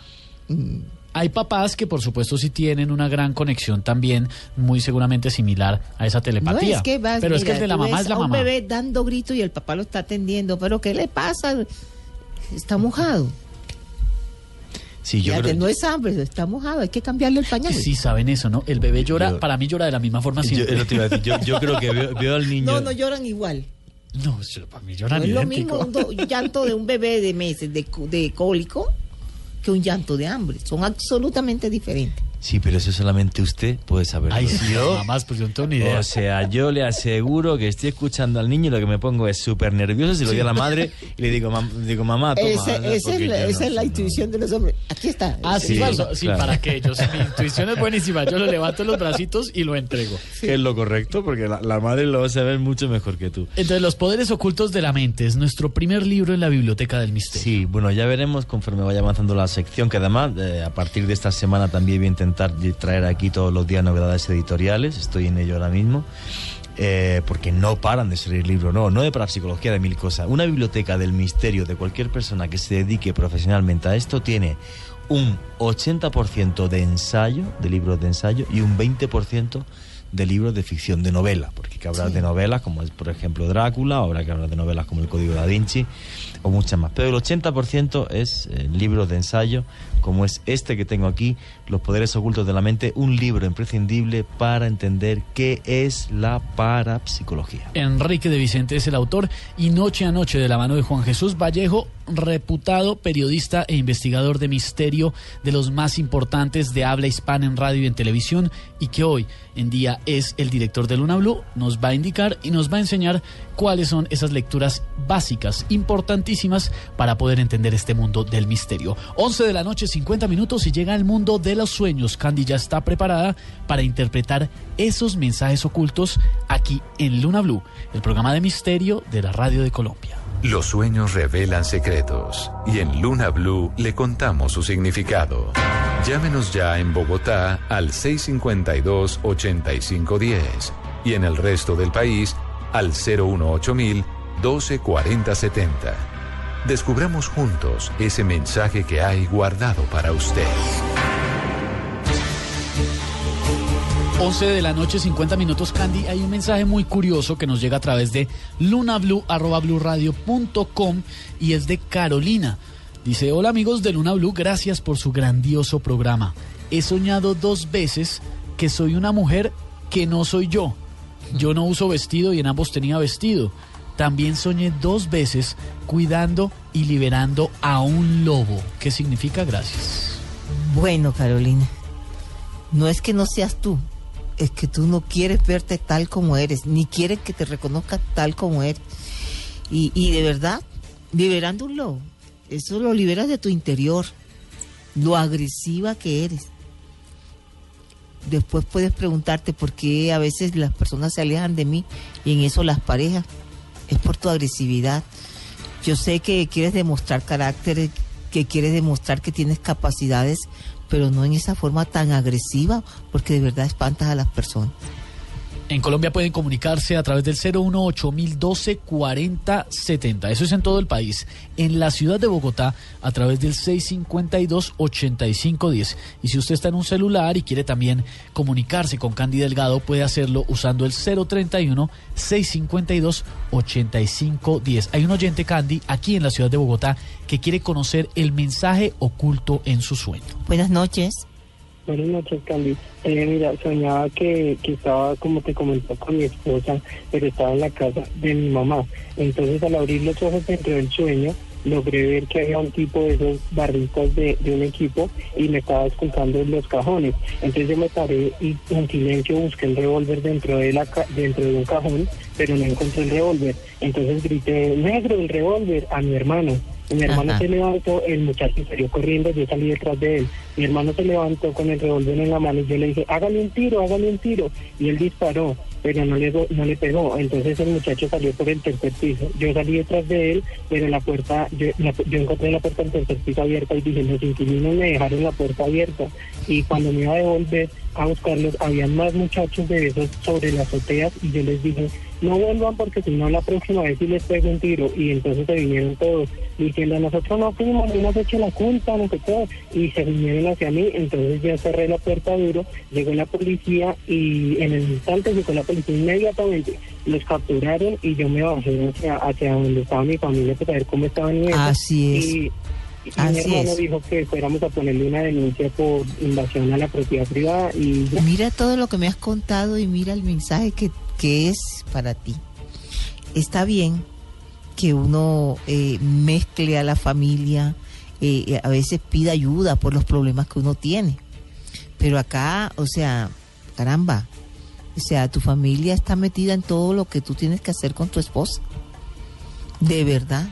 Eso hay, opina tu mamá, opina tus hermanos, opina el vecino, opina Raimundo, opina todo el mundo, y yo creo que ella se está cansando. Y por mucho que tú quieras imponer la autoridad, que ahí lo que ves tú, pones a la policía, ella pues se va a cansar de verdad y las cosas se pueden complicar. Así que corrige eso. Sí es bueno uno hablar con la familia, pero el problema de pareja lo tienes que arreglar tú con ella, no con toda la familia. Gracias por tu llamada. Un gran saludo para todos los que nos escuchan a esta hora en Santander, y nos vamos para Bucaramanga, Candy, donde también hay un oyente que quiere conocer el significado de su sueño. Buenas noches. Muy buenas noches. Cuéntame tu sueño. Gracias, Candy. Me tiene muy preocupada un sueño que tuve hace un par de noches. En verdad fue como la madrugada, estaba escuchando un programa radial de un médico y me dormí, y en ese momento escuché que el médico, en ese momento soñé que yo estaba cerca del médico, que lo estaba viendo, y me dio mucha felicidad. Pero en algún momento entonces apareció, empecé como a escarbar en la tierra y apareció como, ¿cómo se llama? Como un ataúd, y dentro estaba, y yo sabía que era el médico, y yo lo seguía escuchando, y yo escarbaba y tocaba los huesos y todo eso. Y entonces, no sé, me ha tenido muy impresionada eso. Bueno, claro que sí. A veces me dicen a mí que es que tuve una pesadilla y era porque o estaba viendo una película y entonces, claro, yo me metí en la película. O en el caso tuyo, estabas escuchando un programa de radio, te quedaste dormida y tenía que ver con el médico. Pero mira, esto es una alerta para ti en cuanto a la salud. Debes estar sintiéndote mal en algo, sin embargo, no vas al médico por no saber. pues si Dios te está advirtiendo, es para que uno pueda detener cualquier cosa. O sea, simplemente ves y hazte un chequeo. Vas a estar más tranquila, sabiendo qué es lo que tiene, porque si fuera grave, yo te lo diría, ¿verdad? Pero en este caso no, simplemente tienes que tranquilizarte, pero hazte el chequeo para que estés más calmada. Gracias por tu llamada. De la ciudad bonita, de la ciudad de los parques, Bucaramanga, nos vamos de nuevo para Bogotá, para la capital, donde hay un oyente que también conoce un sueño que tuvo y que quiere saber el mensaje. Buenas noches. Buenas noches, Candy. Cuéntame tu sueño. Bueno, lo que pasa es de que he tenido ya 2 sueños muy similares. En uno yo iba caminando por la calle y dos personas que estaban delante mío se acercaron y me tiraron un cuchillo y se me formó, o sea, me hirieron en el cuello y normal, o sea, yo iba caminando, la gente me miraba normal y, o sea, nadie ayudaba. Y ahorita el que tuve ahorita el fin de semana tuve uno, yo iba caminando normal por la calle y yo iba con un amigo.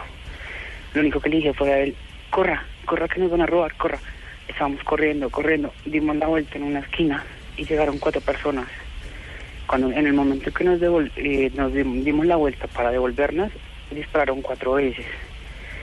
En el momento pues no sentí nada, yo seguí corriendo. Cuando me dijo, usted está lleno de sangre, miré, tenía un disparo en el brazo izquierdo y 3 en la columna. Iban uno grande, uno mediano y uno pequeñito, en la parte de baja de la columna. Y pues ahí quedó. Y después ya no estaba con mi amigo, estaba con una persona más grande y yo la estaba cargando buscando ayuda y quedé como, bueno, ¿yo qué hago acá? Bueno, lo primero es, te das cuenta que siempre estás en la calle, siempre estás en un camino, o estás solo, o estás acompañado, pero en la calle. Y lo grave es, pues, la violencia que hay en tus sueños. Siempre te están atacando. Yo pienso, bueno, que uno puede ser tímido, pero uno tiene que defender sus ideas y no dejarse apabullar. En este caso es todo lo que pasa a tu alrededor. Creo que tanto tus amigos como tus hermanos siempre se imponen. Tú das tu opinión y pues no te ponen atención y terminas haciendo lo que quieren los demás. Y eso te hace daño, claro que te duele. Y coge rabia, esa es toda la sangre que viene en tu cuerpo. Entonces no, si tú no quieres hacer eso, pues nadie te debe obligar. Simplemente defiende tus ideas. Gracias por la llamada. Nos vamos ahora para Barranquilla, para la tierra de Candy Delgado, donde hay un oyente que también quiere conocer el mensaje oculto en su sueño. Buenas noches. Muy buenas noches. Cuéntame tu sueño. Bueno, el sueño mío fue que íbamos en una camioneta de un amigo mío, entonces yo le digo, oye, ¿tú no sabes manejar o qué? Bueno, entonces y que llegamos por allá a una cabaña a la orilla del mar. Había una piscina que quedaba más o menos a unos 20 metros del mar. Le dije yo, ¿y esa piscina qué? Eso está seco, eso no tiene ni gota de agua. No, esa se llena con el agua del mar. Con el agua del mar. ¿Y cómo se va a llenar con el agua del mar si el mar está retirado y está bajito? No, cuando sube el mar, se llena la piscina. Y cuando menos pensé, entró una andanada de agua y yo dije, pero eso va a quedar hecha mugre. No, miré hacia la piscina y estaba llenita de agua cristalina, limpiecita, bonita. Bueno, lástima que no sea tan bonito el mensaje que te voy a dar. Porque no sé qué comentaste, y si se lo comentaste a un amigo, le dijiste algo que él lo va a esparcir. Aunque tú no lo creas, lo va a decir. Y entonces ahí sí se nos va a armar el problema. Porque, caramba, es como si todo el mundo supiera la verdad. Por eso el agua se va a ver cristalina. Yo te aconsejaría que eso lo cuentes antes a la persona indicada. Así te adelantas y por lo menos puedes pedir disculpas. Gracias por la llamada. Nos quedan unos segunditos, Candy, para una última llamada en la ciudad de Bogotá. Buenas noches. Buenas noches, Candy. Cuéntame tu sueño. Me soñé con un eclipse de sol, que lo estaba viendo desde la ventana de donde yo vivo. Primero que se oscurecía totalmente como si fueran las 12 de la noche y luego viendo que se iba aclarando lentamente hasta que salió el sol radiante. Qué bonito. Gracias. Mira, has tenido un problema al cual no le encontrabas salida de ningún tipo y creíste pues que de verdad no ibas a poder resolverlo, pero como te habrás dado cuenta, toda esa situación ha cambiado, las cosas van mejorando. Ahora puedes mirar de verdad qué es lo que tienes que hacer y qué es lo que debes decidir sin ningún temor. Gracias por tu llamada. 12 de la noche en punto, ya llegan las noticias de la mano de Oscar Murcia López y llega el final de Luna Blu. Como siempre, Candy Delgado, Salman Benhaim, con la dirección de Juan Jesús Vallejo, en la producción Ricardo Acevedo, nuestro periodista en las redes Leonardo Bautista y quien les habla Esteban Hernández, acompañándolos noche a noche en el programa de misterio de la radio colombiana.